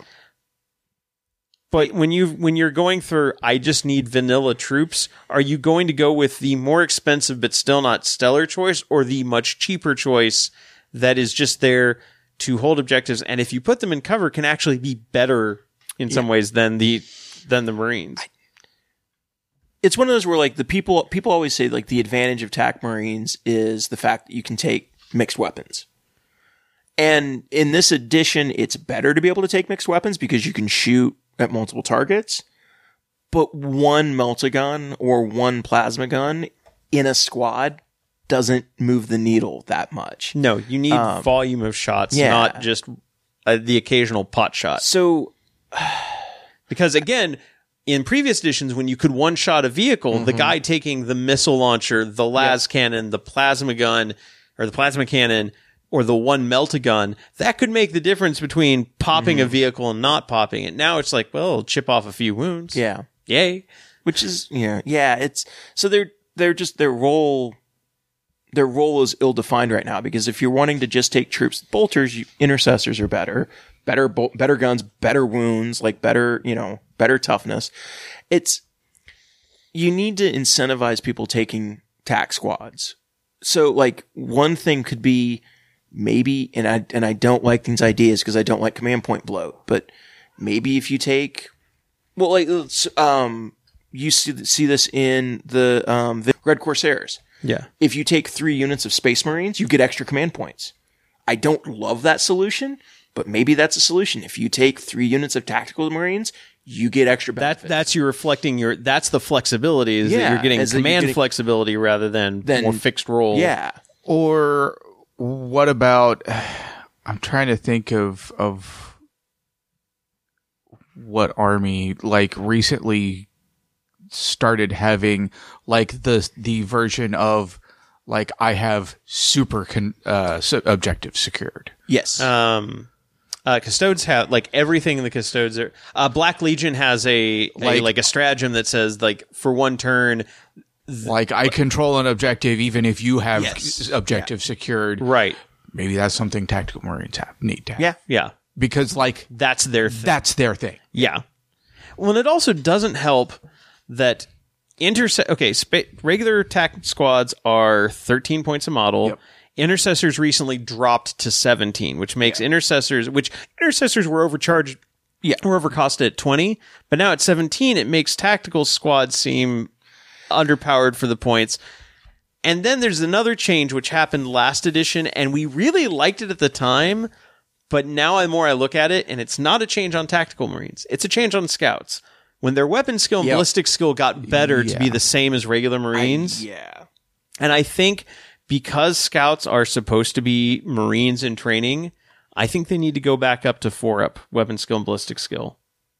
Or 4-up armor or something. They have 4-up armor. Oh, they have 4-up armor for Scouts? No, but they have. They have Marine stats just with worse armor. They need to have. They need their weapon skill, ballistic skill. Because if that's worse, then it makes the Scouts a little less attractive a choice. You don't change the point cost on them. They're still a cheaper choice. Well, at 13 points a model for attack Marine, I almost don't really want to drop their points much. No, because I think it's like you get to a point where you have to keep them being a little bit bigger, more expensive than other things. But I mean, I like the fact that intercessors have 2 wounds. Maybe Space Marines need to have 2 wounds. Well, and that's the thing where like Space Marines on the tabletop have never really reflected Space Marine fluff, because it's like I saw a comic, like a meme somebody posted. Actually, it was just last day or so, which made it seem very appropriate for the episode. And it was like it showed like a Space Marine guarding like a guardsman, and then like superimposed on the Space Marine was Imperial Guard on the tabletop, and on the guardsmen, Space Marines on the tabletop. Because you're protecting, because the guard are really like the screening bodies, the volume of firepower for like much cheaper is just like the guardsmen are doing a better job at being Space Marines than Space Marines are. Because what do you get for your 13 points versus your 5 for a guardsman? Yeah. It's an extra point of strength and toughness, which the strength only matters in assault. The extra toughness is nice. Negligible because of the way the bell curve changed with weapons. Yeah, because it flattened out. And with the average weapon strength really being 4, 4 or higher, it really doesn't, it didn't impact it. The 3-up weapon skill, which is nice, but I can get that on there's things that you can get that on otherwise. And the 3-up armor save, which again is nice, but because this edition is all about the volume of shots you can put in, math still fails you after a point. Yeah. And because you're running way fewer bodies, for every Marine I'm running, I can run 2.5 guards. Yep. Yeah, and the difference between a 3 and a 4-up save is negligible as well. So you're not saving keeping. Well, guardsmen I think generally 5-up save. Yeah. But again, it's not different enough when you're making that many saves that you're not really saving. You're not saving 2.5 times more often, basically. No. Yeah, I think that there needs to be, in general, I think for Space Marines, and this is just kind of a separate thing, I would like to see like TAC Marines have 2 wounds, Intercessors have 3, Terminators have 3, like just standard, like everybody that's in a Space Marine body just get an extra wound, because I think that would reflect better their durability on the table compared to what a guardsman is. Yeah. And then it's like, okay, you're paying 8 more points, but you have an extra wound and you're getting this extra thing. So it comes closer to balancing out the point difference. And then that would also buff up if you applied that same logic to Chaos Space Marines, which, because their squads kind of fall into the same conversation we're having. And same with Hellbrutes, same with their Land Raiders. They don't have drop pods because no, a tactical squad, you don't want to go like full on movie Marine rules. Yeah, I don't want to do that. Where like they're like 5 wounds each and 2 up weapon skill, 2 up ballistic skill, 2 up armor with a 3 up invulnerable at all times. You could do that, but you have to make them like 200 points per model, and you play with like 8 Space Marines. Oh, you play Custodes then. Right, no, exactly. No, Custodes aren't even that good. But Custodes are effectively movie. I mean, that's what they are. Yeah. Close. Two with a 2 up, 4 up, 5 toughness, 3 wounds apiece, weapon skill. They're basically what movie Marines are. So, it's like, and on the tabletop, a Custodes is what a Marine should feel like. Yes. So if you bumped them up, would you also bump Custodes up a wound? I would probably, just to keep that differentiation. Uh-huh. But like, I think they probably all should have like 1 more wound like that, just to because it also makes them feel superhuman. Yeah, if the humans are your bog standard tough, strength 3, 1 wounds, Space Marines need to be more. Because Terminators need to be more. Custodes need to be more than that. Yeah, and like you said, Kevin, the differentiating in the past was armor. Yeah, that armor made all the difference. Toughness made all the difference. But with the new bell curve, wounds are now what makes the difference between squad or units. Yeah, and because like, the way the AP system used to work, where it's like if you weren't at least AP 3, then I always got my better armor save. It didn't matter. Like if you were AP 4, it didn't matter. I was still always saving on a 3 up. Now but then the trade off was if it was AP 3, I didn't get an armor save. It would just cut through it. Now it's like, oh, you're AP -1. Well, now my armor save is worse, but I didn't get any better in exchange. Maybe tactical Marine armor ignores AP -1. Yeah. AP treats AP -1 as AP. Or treats all AP as 1 as lower. 1 less. Yeah. Yeah. I'm just standard Space Marine armor.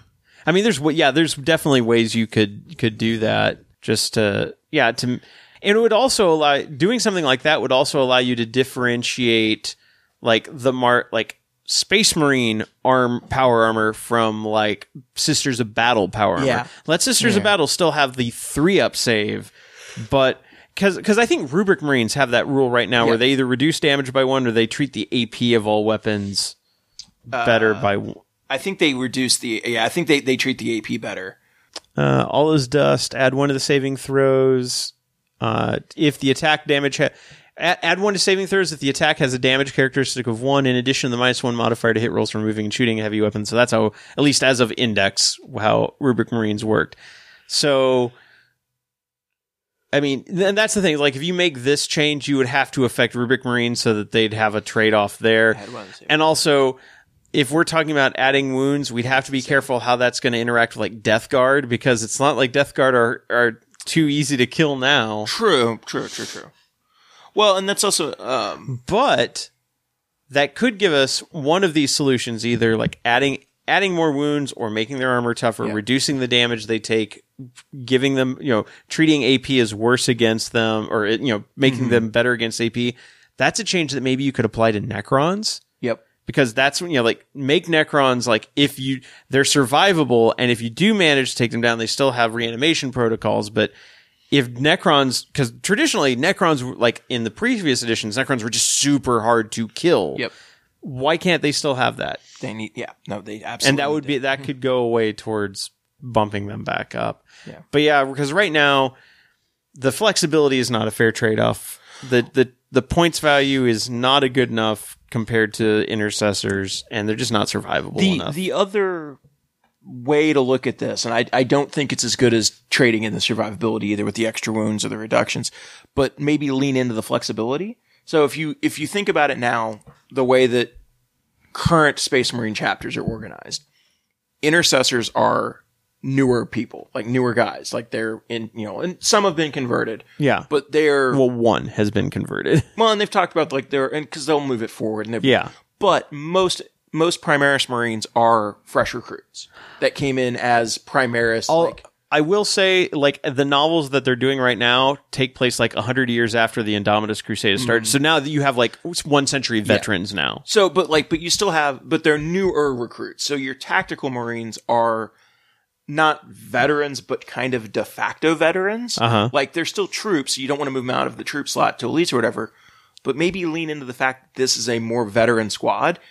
Maybe double up the amount of special weapons they can take. Which is traditionally how, like if you look at Chosen in the Chaos Space Marine books, what made them different is they could take 4 special guns. Yeah, give tactical squads ultimate flexibility. Yeah.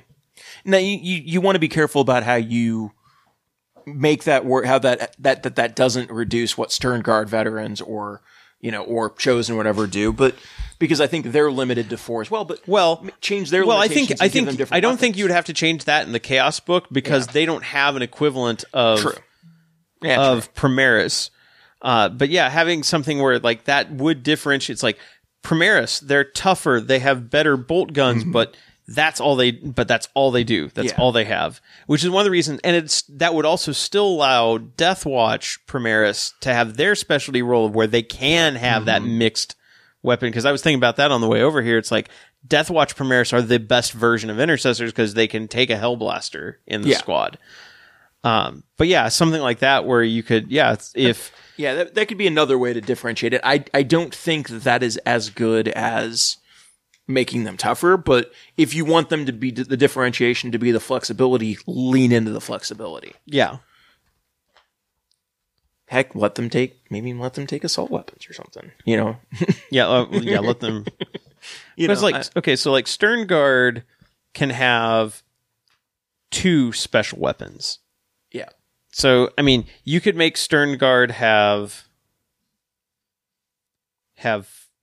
let Stern Guard have 4, but allow you to have like 2 heavy weapons and 2 special weapons. That way, because then 2 las cannons in a squad makes that squad a lot different. So you take 2 las cannons and 2 multi-guns, and all of a sudden now you have a unit that can go hunt vehicles. Yeah. And then they have a more defined role that you can build them into. And Stern Guard still have better, like Stern Guard have bolt guns that are better than intercessors right now anyway. So Stern Guard would still kind of have their role without tacticals necessarily competing for that. And you'd still keep them as troops, so they'd still be there as, an option for your troop tax. Yeah. But giving them some extra flexibility in weapons would give them more defined roles. I think so. And then like if you could double up, like if I could have, I'd say go ahead and let you have like 4 special weapons in a squad of 10. Well, like 2 in a squad of 5, 4 in a squad of 10, and then combat squatting lets me either split them out into 5 bolter guys and 4 weapons and a sergeant, or 2 and 2. I can, I've got then again, flexibility. Because like Death Guard have the ability to take like 3 plasma rifles in, plasma guns in a 5-man squad. Because the champ can have 1, and then you get. So lean into that. Just like, no, these guys are trained with different weapons. They take general weapons training because they're more veterans. They've been around longer. They can use any weapon. So let's use more of them. We have plenty of guys that know how to fire a bolter. They're over here, Speaking to leaning into the flexibility, why limit it to shooting flexibility? Right. Yeah. No. Yeah. Yeah. Why not give them more melee weapon options as well? Absolutely. I'm all for more melee. Yeah. And then let the difference between them and assault squads be assault squads have jump packs and these guys don't. Yeah. Right. Rather than having assault squads be these guys can have jump packs, but most of the time, but it's more expensive. It's like, no, that's just the thing. It's Assault Marine. We strap a rocket on you and you fly. Yeah. But yeah, if you could give everybody like basically chainswords, you know, basically like, or- allow them to yeah. equip themselves the way Chaos Space Marines can, where they can do bolter or bolt pistol chainsword freely in the squad, and then also give them the. So how are they better than Chaos Space Marines? Well, they have, they can also take more special weapons. But then I would also bump up the number of special weapons that a Chaos Space Marine squad can take. So the big thing for me is that, and I've long said this, I don't think there should be like, oh, why are they better than like Chaos Marines? Like, no, they should be basically the same. Yeah. Space Marine, Tactical Marines get And They Shall Know No Fear and, the Imperium stuff, and Chaos Marines get the differences. They get legions in the marks. Which the marks, unfortunately, right now don't do anything. Well, they unlock stratagems and stuff, but and also, that's your difference. Like since they follow the Emperor, so they get this rule. They don't, so they get this rule, and otherwise they're the same. It should be a mirror match. Yeah, because it just should be like it makes it easier for everybody, and it allows you a lot more flexibility. Mm-hmm. And that's really, again, with this unit, we're going to say that word over here because that's their thing. That's their jam, and it's what makes them different from like intercessors. Yep. So I think that pretty much, that for our first datasheet doctors. So again, these are a whole bunch of ideas on how these units. Yeah. I don't think on any of these there's one definitive way that any of these units could be improved, but these are hopefully some ideas that maybe get you thinking about, like, when you look at a unit and it's just not performing properly, like, what is this unit lacking? And it can kind of let you take either a holistic look at the codex and kind of see, like, okay, well, this needs this part or this part. This thing does that job better, which can, help you pick units, like, depending on how competitive you're playing, but also, like, hopefully maybe some people are out there listening and can look at these and, like, maybe beta test some of these options or, like, take a look at, revisit this and figure out, like, what are these units missing? And obviously GW has shown that, like, with Bolter Discipline, they're willing to float these beta rules. And I think Bolter Discipline is a step in the right direction for Marines. But it's not the end step. I think there's more room to go because the thing about Bolter Discipline is it's also good for Primaris bolters. But here's the thing: is I think it should be though. Like Space Marines, like this is their weapon. The bolt gun is their weapon. They should be able to use bolt guns better than Sisters of Battle. Yes, or better, or better than Custodes, or better than anything else because that's what they train in. Yep. Same thing with their armor, like you mentioned. They're wearing, Space Marine armor and they're designed for it. Sisters wear similar power armor, but it's smaller and they're not superhuman. There should be some differences there. So I think if they lean into the fact that Space Marines are just better than everything else, I think, and kind of work to incorporate that into the table, I think that's a step in the right direction. Mm-hmm.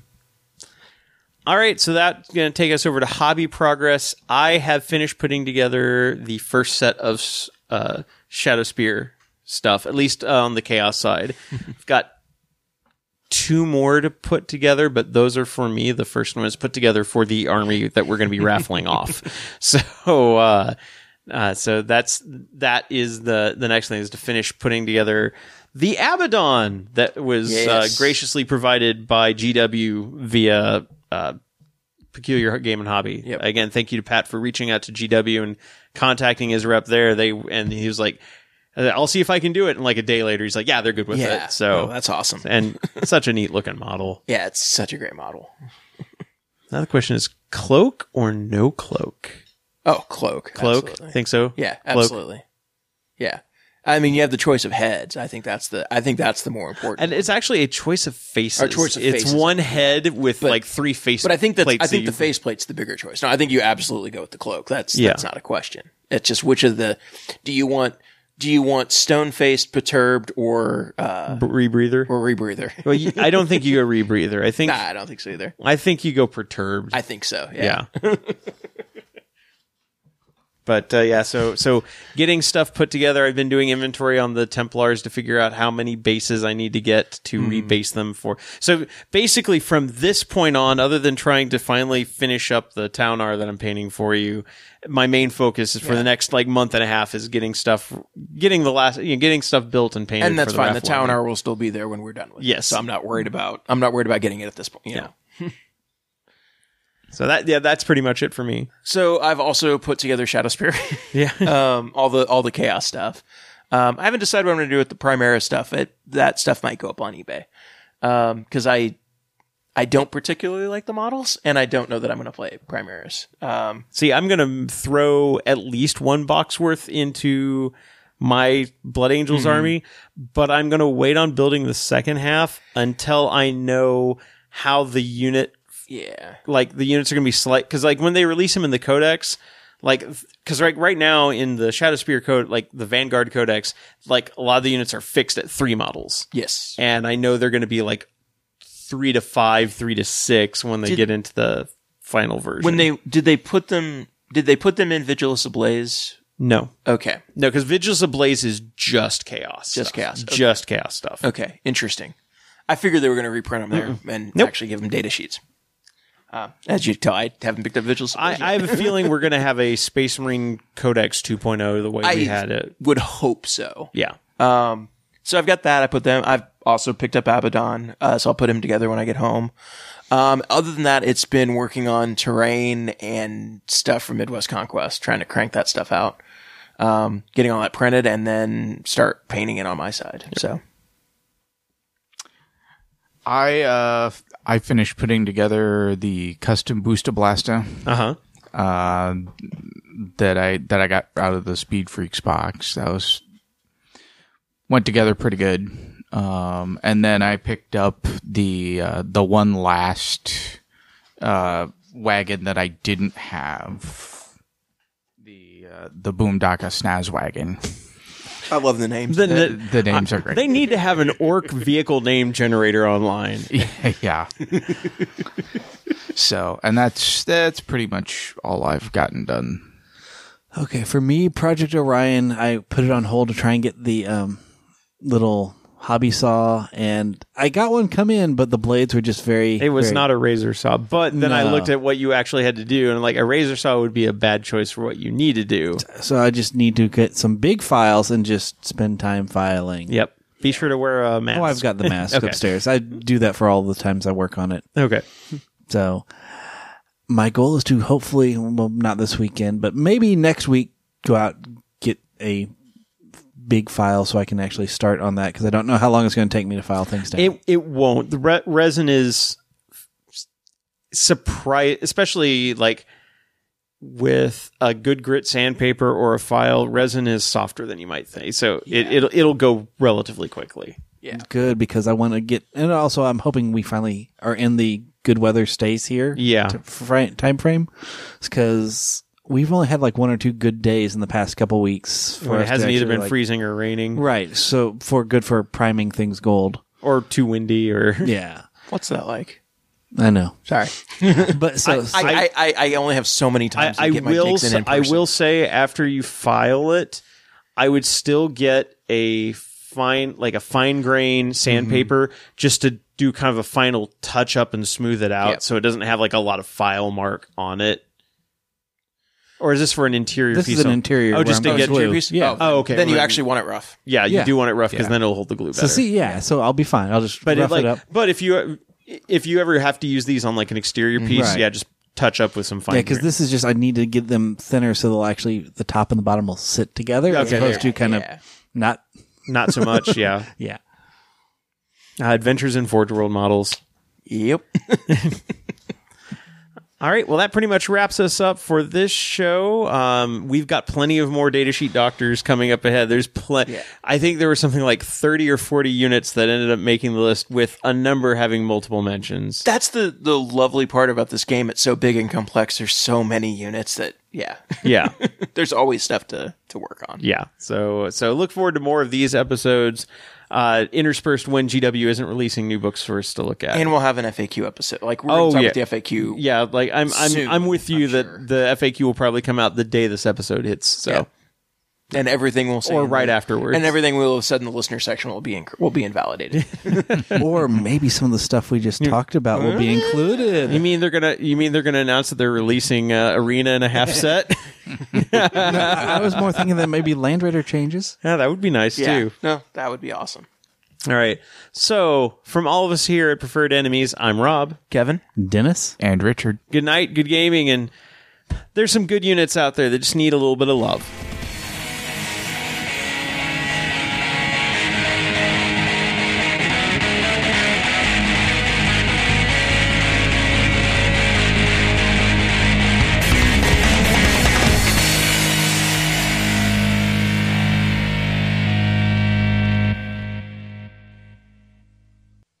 Preferred Enemies is an Undergopher Radio production and is licensed under Creative Commons Attribution Non-Commercial Share-alike 3.0 Unported license. Our theme music is Metal Slug 2 Super Vehicle 001/2 No Need to Reload, originally by Takushi Hayamuda and remixed by Ro Ataka, courtesy of OC Remix. It can be found at ocremix.com.